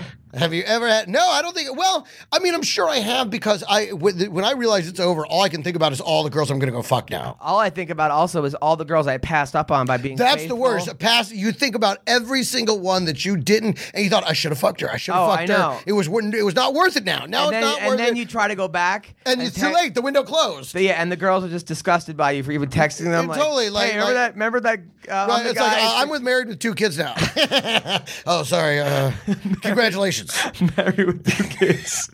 Dude, one time I go way back, man, in the catalog. Dude, one time I was like alone in my hotel room, and some girl from like college was like hit me up on Facebook, and she's like, "Hey, Adam, I hear you're a comedian." Blah blah blah. I was like, "Oh, thanks. By the way, like you gave the best BJs in college." And she's like, "I'm fucking married now again." I thought I was being a compliment, but I'm like, why would I tell her that? That was so bad. I was just trying to be nice. You were just trying to start some sexual. No, I mean she was. Conversation. I didn't know she was married. I mean, she did give the best BJs in college. That was good like. For her. Yeah. She probably still gives the best BJs in her town. In her town, yeah. Yeah. Yeah. Just not to her husband. He gets them twice a year on his birthday and Christmas. That's what it goes. I'm no Dennis Hoff. Yeah. I'm not living the Dennis Hoff. I did a show last week. I'm living the anti-Dennis Hoff life. I did a show last week. There was a couple. Actually, the one David was at, David Michelle. There was a couple that were married. The guy was a cop, and I was like, "Oh, how long you guys been married?" And like, she's like, 18 years. And I'm like, "You still having sex?" He's like, "No." Whoa. And they just started fighting. Right there, yeah. Well, clearly that's a hot spot for him, and she's not giving it to, and it just jumped right out of his face. Yeah. And she's sick of talking about it. Yeah. They need to go ahead and get divorced at that point. Yeah. You know, listen, that's my whole thing about a committed relationship. It's like, listen, if you want me to commit to just your ass, then you need to give it to me whenever I want it. Not when you want it. I'll give you dick if you happen to want dick at a time when I'm not trying to give it to you. Yeah. I'll be happy to give it to you. But we all know that's not usually the equation. The equation is, she doesn't want it, but I do. It's like, no, the people that I know that have stayed together a long time, I've universally heard that the woman is like, well, if he wants it, I'll just let him take it. By the way, It's like, yeah, that's how you keep him from not running around. Yeah. Like, go ahead, do your business. Like, there you go. Yeah, you have to. We don't need full participation, ladies. We just need access to the equipment. This isn't tennis. We don't need you to bat the ball back. It's like practice tennis. We can just play against the wall. Yeah, but we can just play against. I'm talking about marriage now. There's something shitty about knowing the girl's not into it, though. But I'm saying this is marriage long haul, where you're like, not every time has to be the best time. Dude, I used to fall asleep, and this girl that I'm like, was one of my first girlfriends. I'd fall asleep, and I guess she'd be unsatisfied or whatever, and I would wake up to her riding me. Like she would raping you. She would raping me, and I would like try to have sex with her. But my eyes are all groggy. I'm like, all right, yeah. And then she'd be like, oh, and then she would like use my dick while I was sleeping, and I was cool with it. I've had that happen a million times in the opposite. But a guy when they're asleep, and I'm like, shh. Oh, come on! If a guy, you're kidding, right? Huh? You're joking. What? Well, if a guy did to a girl, she would like say he's raping her or something. She's already naked in my bed. I mean, I'd try and get it going. Does she know that you're doing it? Of course. All right. Come on. I don't want you to fucking. Listen, I haven't committed any crimes here. The Greg Cosby. Not a chance. It was already going on. It's just like, hey, I'm awake. Are you awake? Are you awake? By the way, Does this wake you up? Is this okay? Is it waking you up? You can sleep. You can sleep if you want to keep sleeping. I was reading The Underground, which is one of my favorite websites. They're really nice to me. They always like feature the MMA roasted videos. Yeah. But they have really. Is this a what is The Underground? Is it a podcast review site? No, it's an MMA site. But they have like funny. They have like really funny people on it. Like some of these people are actually really funny. So this guy writes, what martial art would be best at a dog attack, right? This guy, the Super Bean, he writes, I'm talking big dogs and not pugs. I feel this would save lives. What martial art would you say works the best? Would you use boxing, jiu-jitsu, wrestling? So then this guy, Bad Karma, writes, some Filipino art to cut and stab the shit out of the dog. That's the first one. And then the other guy goes, Sparku goes, a pit bull would be clueless in the guard. Like, Right. Yeah, you want to pull guard on a pit bull. Great fucking idea. And then OC Mikey goes, keep a distance by jabbing that cunt. Then fake a double leg followed by a flying knee. That Harry could eat a dick. Like, yeah, okay. And then it just keeps going on and on. Someone writes rope-a-dope or that dog or capoeira kick. If it doesn't use thug jutsu, it just keeps. I was laughing. I think dance fighting is probably your best option versus a dog. What is it? Dance fighting. Dance fighting? Yeah, isn't that capoeira? Yeah. Brazilian dance fighting or I think that's right. And then somebody was like, when attacked by two dogs, this was SW writes, it is best to stand firm until they both jump at you, and then suddenly you smash both of their heads together, and they run away looking confused. This move was proven by Arnold in True Lies. I was going to say, that's from True Lies. That's from the opening sequence when he's skiing down the mountain after he blows up the pool at the party, and he's skiing, and the dogs are coming after him, and he slaps them together with his hands, and then he's like, sorry. That's so fucking. I was gonna say you're describing it. I'm like, that's from True Lies, which, by the way, is one of the greatest action movies of all time. That's so funny. You want to blow 2.5 hours in an afternoon? Just sit down and enjoy some True Lies. This guy actually probably right. The Blast for Blasphemy writes, wrestling. Obviously, I routinely check the oil of the GSD that lives across the street from me to stay sharp. You know what that means? Check the oil. It's like when you're wrestling and you like get behind a guy, you like put your you make like a. What is this? You put your hand out and you put your right up his ass. Okay. So it's called checking the oil. See, that's actually like with a move. The thumb? Yeah, with the thumb. I've never actually checked an oil or. Oh, okay. And there's no such thing as boner timeouts either. But I've had coaches tell us to do that. I'm like, yeah, I'm okay. Is that just to get him off you? Is that just to startle the shit out of him? Yeah. Well, it's just basically. I would say that. So wait a minute. So if a dog's coming at you, you basically have to dodge him and then thumb him in the asshole. Sam Tripoli told me that. Because I had to break up a dog fight one time. You stick your finger up his ass. And that'll stop dog everything. Freaks out. I can see that. That's probably what I would do. But then Chief Macros... But you could use your dick if you want to. I mean, just to be clear, in a dog fight, you got to just whip it out and fuck that dog, right? Chief Mac writes... That's how I end dog fights. Chief Mac writes, Taekwondo Doberman or Brazilian Jiu-Jitsu. No, that's kind of skip clever. The word plays. But this one's funny. Grandeur Rojo. Dogs are twice as susceptible to leg locks because they have four legs. That was funny. That was funny. Bad. I thought that was funny. I don't know. Then it keeps going on. But I don't know. These are actually pretty funny. I thought that was a funny thread. You don't think that was funny? Not really. All right, I don't know. Maybe I was bored. It's the amateur hour. Yeah, it's not like Carlin Closer, but you're loving it though. Look at you. Laughing. You're I was laughing. It made me laugh. I don't know. That was good. It was funny. It made me laugh. Yeah, there you go. People made me like sometimes those. You are a good audience that way though. What do you mean? You're an easy audience. I'm not an easy audience, but if something's funny, I don't know. I think you just gave some evidence to the contrary. That's not really an audience. Those are guys on a thread. They're not trying that out at the improv, you know. That's what I'm saying, though. I mean, you're. Yeah, I'm an easy audience. When I'm in the mood. Yeah. When I'm in the mood, you can make me laugh. Yeah. You know. You're usually a pretty good audience. I'm a very easy audience. I laugh at everything. It depends. I mean, a lot of times I get mad at the crowd for laughing. I'm like I don't get mad at the comic for telling the joke. That's funny. That's how I felt about you just now reading those ridiculous comments. I get mad at the crowd for. Come on, he's twice as vulnerable as leg locks. That's funny. I mean, come on. That was cute. He's got 4 legs. That made me laugh. It made me laugh out loud while I was reading it in the elevator. It made me laugh. The only thing that made me laugh is that there's a move called the oil change. Checking your oil. Checking the oil.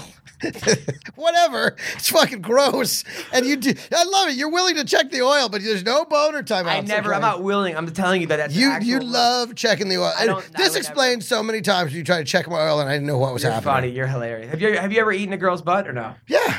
Is that something you do to your girlfriend? No. I respect my wife. My fiance. So, why eating her butt isn't respecting? No, it's not respect. No, because I respect her. Huh. I eat the ass of filthy horse. That's disgusting.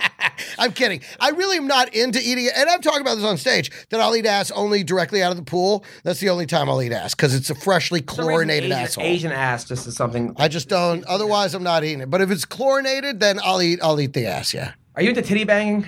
Not really. This one girl that had like double G's. Those are some big titties. Huge. So I was titty banging her. You could almost like tie an old man in a chair to it and watch him float away. It was a while back, right? But I wasn't getting a lot of friction. The friction was bad because it's like it just wasn't like. I don't know. I don't know. Anytime I titty fuck somebody, I'm like, yeah, just put it in your mouth. She asked me to spit on it, right? Yeah. But you spit on it. She's supposed to spit on it. She wanted me to spit on her boobs. Oh. Which I couldn't do, so I just drooled. You know, like I'm not gonna. That would be funny if you went to spit on her tits and just you're a bad shot and just hit her in the fucking face, and she's like, "I said to spit on my fucking tits." Dude, if this podcast, I can't wait till Jackie turns that one into a visual. You spitting in the girl's face. If this podcast goes viral because of the dentist stuff, people are gonna listen to this. Go, what the hell? What the fuck kind of podcast is this? What are they talking about? I thought it was an MMA podcast. They're talking about sex, threesome, spitting on titties, eating assholes. The best, dude. The best threesome I ever had was in Missouri. I did a Deja Vu comedy. Yeah, club. I wanted. Do they even do comedy anymore? I don't do Deja Vu. We did it, right? No, I wanted to do it. They booked like everybody I know, like you and Tripoli and everybody, and I had all the right recommendations. They would never book me. They got mad because they had this feature that was trying to blow me out, which is fine. Try to do it, but he was doing this like musical closer. It was like this black guy that was like, "This is the house music of reenacting us picking cotton and slavery." It was the most pandering, and it was killing. Right. And it was like hard to follow the first couple minutes because it was like the crowd. It was a club, so the crowd got so into it. Then I got it eventually, but it was like the club was like, "Yeah, well, you know, but you didn't have the greatest sets." But that was like 6 years ago. I would love to come back and do it because I destroyed there when I was there. Yeah, no, I hear the place is just wild. But these two girls from I think they went to like this. Isn't the booker like Timmy or something like that? Yeah, there's a club, there's a college gig called like Mizzou, right? Which is like where Ben Askren went and Woodley, and then there's an all girls college like Stevens College. There it is, right there. And these girls, you just go, you turn on Tinder and you sit in the middle of campus. It's unbelievable. These girls brought me back to their dorm room and they're like, they wanted to have a threesome. They're like, "You better be good. We've done this before." I was like, "Oh, let me sign the guest book." Where's that? I was a lot of pressure, but I was like, "Fuck it, fuck it. I'm ready to compete." Absolutely, exactly. You put them in a leg lock. They're more. You pulled them into guard. You pulled them into guard. Exactly. They're more susceptible to these 4 legs. More susceptible to leg locks. So funny. You pulled them into guard. It was fucking wild. It's so funny. So there's a bunch of fights coming up this week. This week, actually, Joe Duffy's fighting Dustin Poirier. Oh, okay. Joe Duffy is fighting. There's some good Bellator stuff, but I guess we'll talk about that Thursday. Yeah. It's closer to the weekend. Yeah, let's talk about that on Thursday. You know, so What do I got this week? I'm actually started shooting my new TV show next week. I can't even talk about it because it hasn't been officially announced, but we start shooting next week. That's fantastic, man. I'm excited. And I don't have to move either. Yeah. I don't have to move. So that's a big, I was like. Oh, that's right. You were going to have to change apartments, and now you don't have to. Yeah. That's great. That's better. Which is huge. Yeah. That's a huge pain in the ass. We talked about moving is the worst. It's the worst. The worst. Especially because you got all the bills. Because like everything is like, to me, online, I used to have checks, write out thousands of checks and send them in. And now I'm like, I do it online. Right? Yeah. But the problem is when you move, you got to remember all your passcodes, and which I never do. It just takes forever. I'm not good at that. Dude, I would keep a handwritten sheet. With all your... Yes, so that it's not online, it's not on my computer, it's not digitized. It is just a sheet of paper with the with You're the the most website. organized degenerate I've ever met. Yeah, listen, because I never wanted I realized this number of passcodes is getting out of control. Okay. You know? Yeah. And obviously we all have that one generic one we use for shitty websites we don't care about, you know? But then you have the ones for all the stuff that you care about, and trying to remember them all is a huge pain. So I just keep a handwritten sheet, and I can't tell you, my girlfriend, who's incredibly organized, right? Yeah. My fiance, she was like, I can't believe you keep a handwritten list that's so old, right? Oh, whatever. And then all the time she's like, oh, I don't know my password. I can't remember my password. I'm like, well, if you'd written that motherfucker down, you might be able to fucking access y'all shit right now. Because you always think you're going to remember, but you never fucking remember. So just keep a handwritten list. It's the best thing you can possibly do. So John Jones has been getting glowing reviews for his community service with kids. Good for him. He's been going to schools, showing them how to do coke properly. Like, listen, kids, you don't want to snort out of anything lower than a $20 bill. Because that shit's otherwise been handled by the homeless. You definitely want 20 and higher. When I met John Jones, he couldn't have been nicer. This is before anyone knew who he was. But I knew who he was, but it was like, and then you just saw it. I saw him the next year after, you could just see the entourages were getting bigger. The ego was getting bigger. But, it's a shame. I think he'll be back. And but when? They're gonna. From what I hear, 2016. From what I hear is Madison Square Garden is gonna have. They're finally making MMA legal in New York. This is just rumors, by the way. They're gonna have. But if you look at the calendar, they have April something locked out in MSG. Okay. Him being from New York, that's gonna be it. They're gonna have him back there. Yeah. Wyman's from New York, so if Wyman beats Rockhold, or even if it loses and it's a rematch or whatever it is, so that's gonna be the big thing. Now. That's going to be awesome. I know him and Daniel Cormier are in a Twitter feud already. Really? Yeah, because Cormier says he needs time off. He needs to take a break from fighting. I understand that. Yeah. At the same time, when you're the champ, you can't take a break then. You can't take a break. Yeah. Honestly, if you're ranked 2nd, 3rd, 4th, 5th, you can take breaks. The champion, I'm sorry. You got to defend your title. You can't take a break. Yeah. No, this is your business. This is your life. You're at the top. And the whole business is about either defending the top or getting to the top. What's the point of a guy wanting to get a title shot if you're going to take a break? Yeah. I mean, you can't do that. You can't just leave the whole business hanging like, wait here, guys. I got to go. Now that I'm champion, I'm going to go relax. No, you're right. So him and Cormier are going at it on Twitter. He should tell Cormier, hey, man, you want a break? Here's some Coke. You're going to get the break you want. Yeah. So here's what happened. So like Jones, have him call me. I got a guy. So here's what happened. He's a good guy. Best stuff in Hollywood. So Cormier, John Jones did something to that, and then Cormier responded, goes, "I will take my time.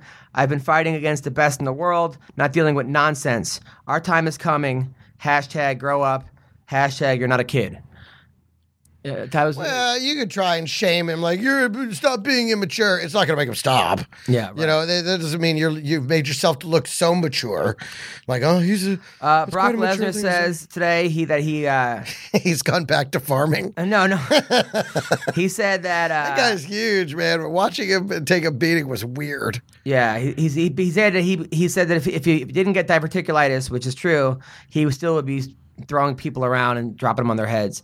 You know, Brock Lesnar was an enigma. I mean, he was the man. However, he did not like getting hit. Nope. And whether because he had comas in the WWE or whatever, you know, if Brock Lesnar the fight would have been different against Cain Velasquez. I still see him losing that fight, even if he hadn't got that. I mean, he was a different fighter when he came back. Yeah. He got diverticulitis. He came back. Shane Carwin fight, he was not the same. Yeah. He didn't have that same mean streak in his eye that he had against Frank Mir. Dude, that's the thing. Like the Frank Mir 1 and 2, but really 2. Yeah. When he pinned him in that crucifix and just pounded his face for like 3 minutes. It wasn't a crucifix, but yeah, I know what you're talking or about. whatever it was. But I mean, that was what you were expecting from him going forward every time.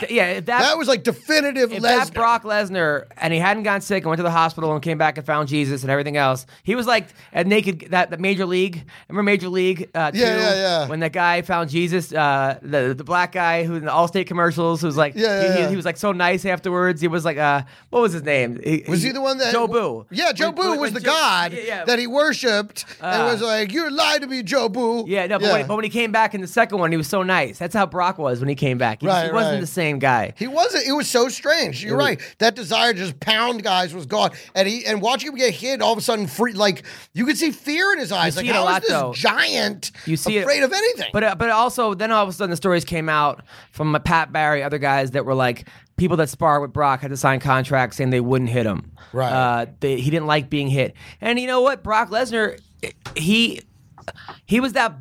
I wouldn't say he was a bully, but he had that huge guy. There was nobody to bully Brock. Yes. Brock Lesnar was a fucking enormous, even in wrestling back in the day.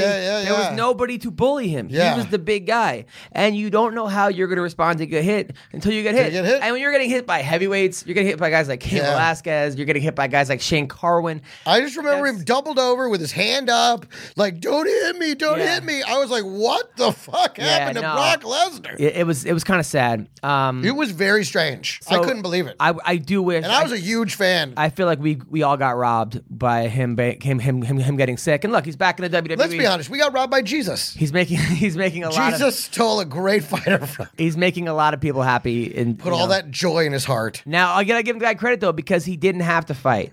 And same with CM Punk. Who may not fight, but look, these guys made a ton of money in pro wrestling. It takes a lot on their body, a lot of toll on their whatever, but they didn't have to go fight. The fact that these guys are like, you know what, I want to see how tough I really am, and possibly getting embarrassed in front of the whole world by being. I don't think they ever think they have a chance of getting embarrassed. Yeah, I think you do. I think they think that they're going to go out there and show everybody how badass they really are. There's always that fear of getting embarrassed. There's always that fear. Well, maybe if you're getting your oil changed. Oil check. Now, also, so Kevin Lee, so they, now on the main card. The Motown Phenom? No, yeah. So now on the main card of Paige Van Zant versus Joanne Calderwood. Paige, by the way, stopped following me on Twitter. I don't know what happened there. Maybe she got upset or something. She didn't want you to direct message her. I was trying to get her on the show. Yeah. And she didn't want to come on the show. Whatever. So Paige Van Zant, so she's fighting Joanne Calderwood that Thursday, December 10th. And I think JoJo's going to win. I'm sorry. I just think that she's going to win. So on the same card now, Sage Northcutt is on that card. Of course. And somebody the golden boy. It looks like a Twilight photo, right? Yeah. Like that he's poster. Glittering and shit. He's fighting a guy named something Fister. That guy will check your oil. I'm not even kidding. That guy will check your oil. That's it. Fister? He's fighting Fister. Oh, I hope that's what he does to this kid. But it's like Pfister. It's not like. Of course. But yeah, this is like, I'll show you. Look. He's the heir to the Fister Fawcett fortune. So, and I guess Fister. God, Northcutt. I just really want somebody to break his nose. Well, smash it. The thing about Fister is he lost he to. He likes to get his hands in. He lost to James Moonsfari, who is a good fighter, karate guy, who Kevin Lee beat up really bad. Okay. Kevin Lee really wanted the Northcutt fight. I was going to say, when is a Kevin Lee fighting? Kevin Lee has been that calling. Seems like it would be a natural fight. He's been calling out. He's a phenom. There's another phenom. No one really knows Kevin Lee, but he's been calling out Sage Northcutt like crazy. Yeah. He's saying this is a spoiled white kid. He's gonna have the shortest run in the UFC. And I found out that even though he can do crazy flips and he's training, this dude, he's a great karate guy. As a high school senior. Word is, according to Front Row Brian and a couple other people, he was 16-10 in wrestling. Yeah. In Texas. It's not a good record. 10 losses as a high school senior is not very good. But wrestling isn't his focus. Still, okay. A guy like Kevin Lee who had college wrestling experience, who I think was the state champ of Michigan or something, or like just a good wrestler. I think Kevin Lee would. People are saying he's going to kill you, Kevin Lee. I don't think so. I don't think so. Kevin Lee writes to Sage Northcutt, "You can't be protected forever." And then he writes, of course, and then with like the hearts with the crying, the little emojis. Of course, they give Sage Cody Pfister, the worst lightweight on the roster. Shake my head. And he put a picture of Pfister getting knocked out, a poster of it, going, "This is the guy. You probably never heard of Pfister, but he's the guy on the ground, and he's the co-main in the co-main Las Vegas event." So Kevin Lee really wants this fight against Cody Northcutt. What? I don't know that talking's helping him though at this point. I tell you what, a lot of people are listening to Kevin Lee was not in the news 2 weeks ago. Yeah, I mean he's really using this kid as a way to get relevant, and he should be relevant. He's got one loss to Al Iaquinta. I think a short notice fight he took. He had Al hurt. He came back. He lost the fight. It was a close fight. Yeah, and since then he's not lost. He's won impressively. He beat James Mufari. He's a tough guy, Kevin Lee. Yeah, we met him. Yeah, in Vegas. Yeah, great guy. Nice kid. Married, head on straight. Yeah, good camp. You keep talking, Kevin Lee, because people are starting to really hate him. This Northcutt? No, Kevin. Oh, really? All these people. Right, hey, listen, turn into the villain. If you can't be the hero, be the villain. Yeah, but I guarantee a lot of people are going to secretly root for Kevin Lee to beat up this because they. But first, this kid's going to beat up this Pfister. Yeah. Well, yeah. I mean, I think so. I mean, they probably look. The kid's 19 years old. He's a good-looking kid, and they want to bring all those viewers. Listen, this is a pure business. Remember, this is an entertainment industry. Yeah. Okay. They need market share. They need to develop new names. This guy's young. He's good-looking. They need young audience. They got to refresh the audience. Yeah. You know what I mean? They can't rely. I mean, they lost everybody that was into that first wave with Rampage and all those guys are gone. Then this wave didn't produce as many stars. They got John Jones. Yeah. You know, but they don't have as many stars as that range did, so they got to have stars. Yeah. And this kid is a star. But the problem is a lot of the fans, like the guys who should be stars, Mighty Mouse Johnson, T.J. Dillashaw, they're not resonating with the fans. And that's why Conor McGregor moved up so fast, because they're like, oh my God, he's a star. He's a star. Let him shine. Should be. Some people just have that it factor, you know, on a purist standpoint. I like watching Johnson fight, Demetrius Johnson. And listen, this kid, this Sage Northcutt, oh my God, I'd bang him. Come on. He's so hot. You would bang him, honestly? He's adorable. I mean, I'd bang him. I wouldn't let him bang me.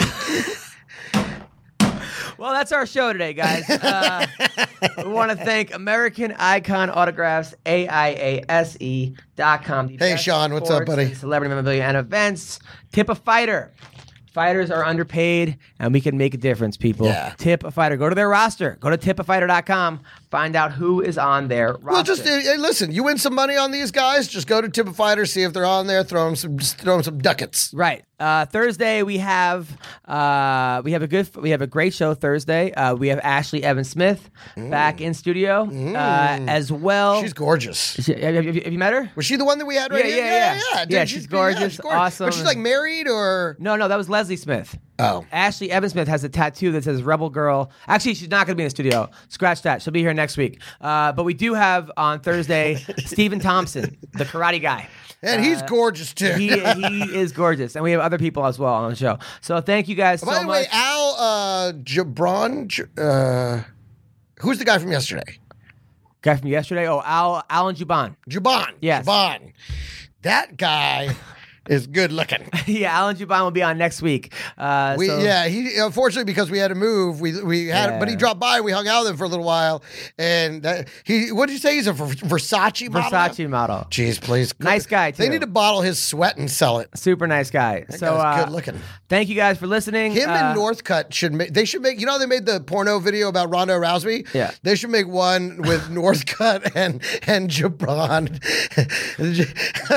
a gay one with those two dudes. God. They could call it Upper Northcutt. Upper Northcutt. In my jaboni. In my jaboni. In my Jaboni. Listen, guys, thank you. That's great. Thank you so much. Set the sage on fire. Yes. Go to AdamHunter.com. Find out where I'm performing. Greg Wilson, where can people find you? Follow me on Twitter at the Greg Wilson because I'm terrible about updating my website. And by the way, the 30th of October, I'm headlining the Hollywood Improv at 8 o'clock. Oh, but you know what? Go to my watch my video. I've got so much great stand-up clips on YouTube. Go to my YouTube. It's /the Greg Wilson and watch some of my stand-up comedy. You're not going to be disappointed. Thank you guys so much. Take care. Bye.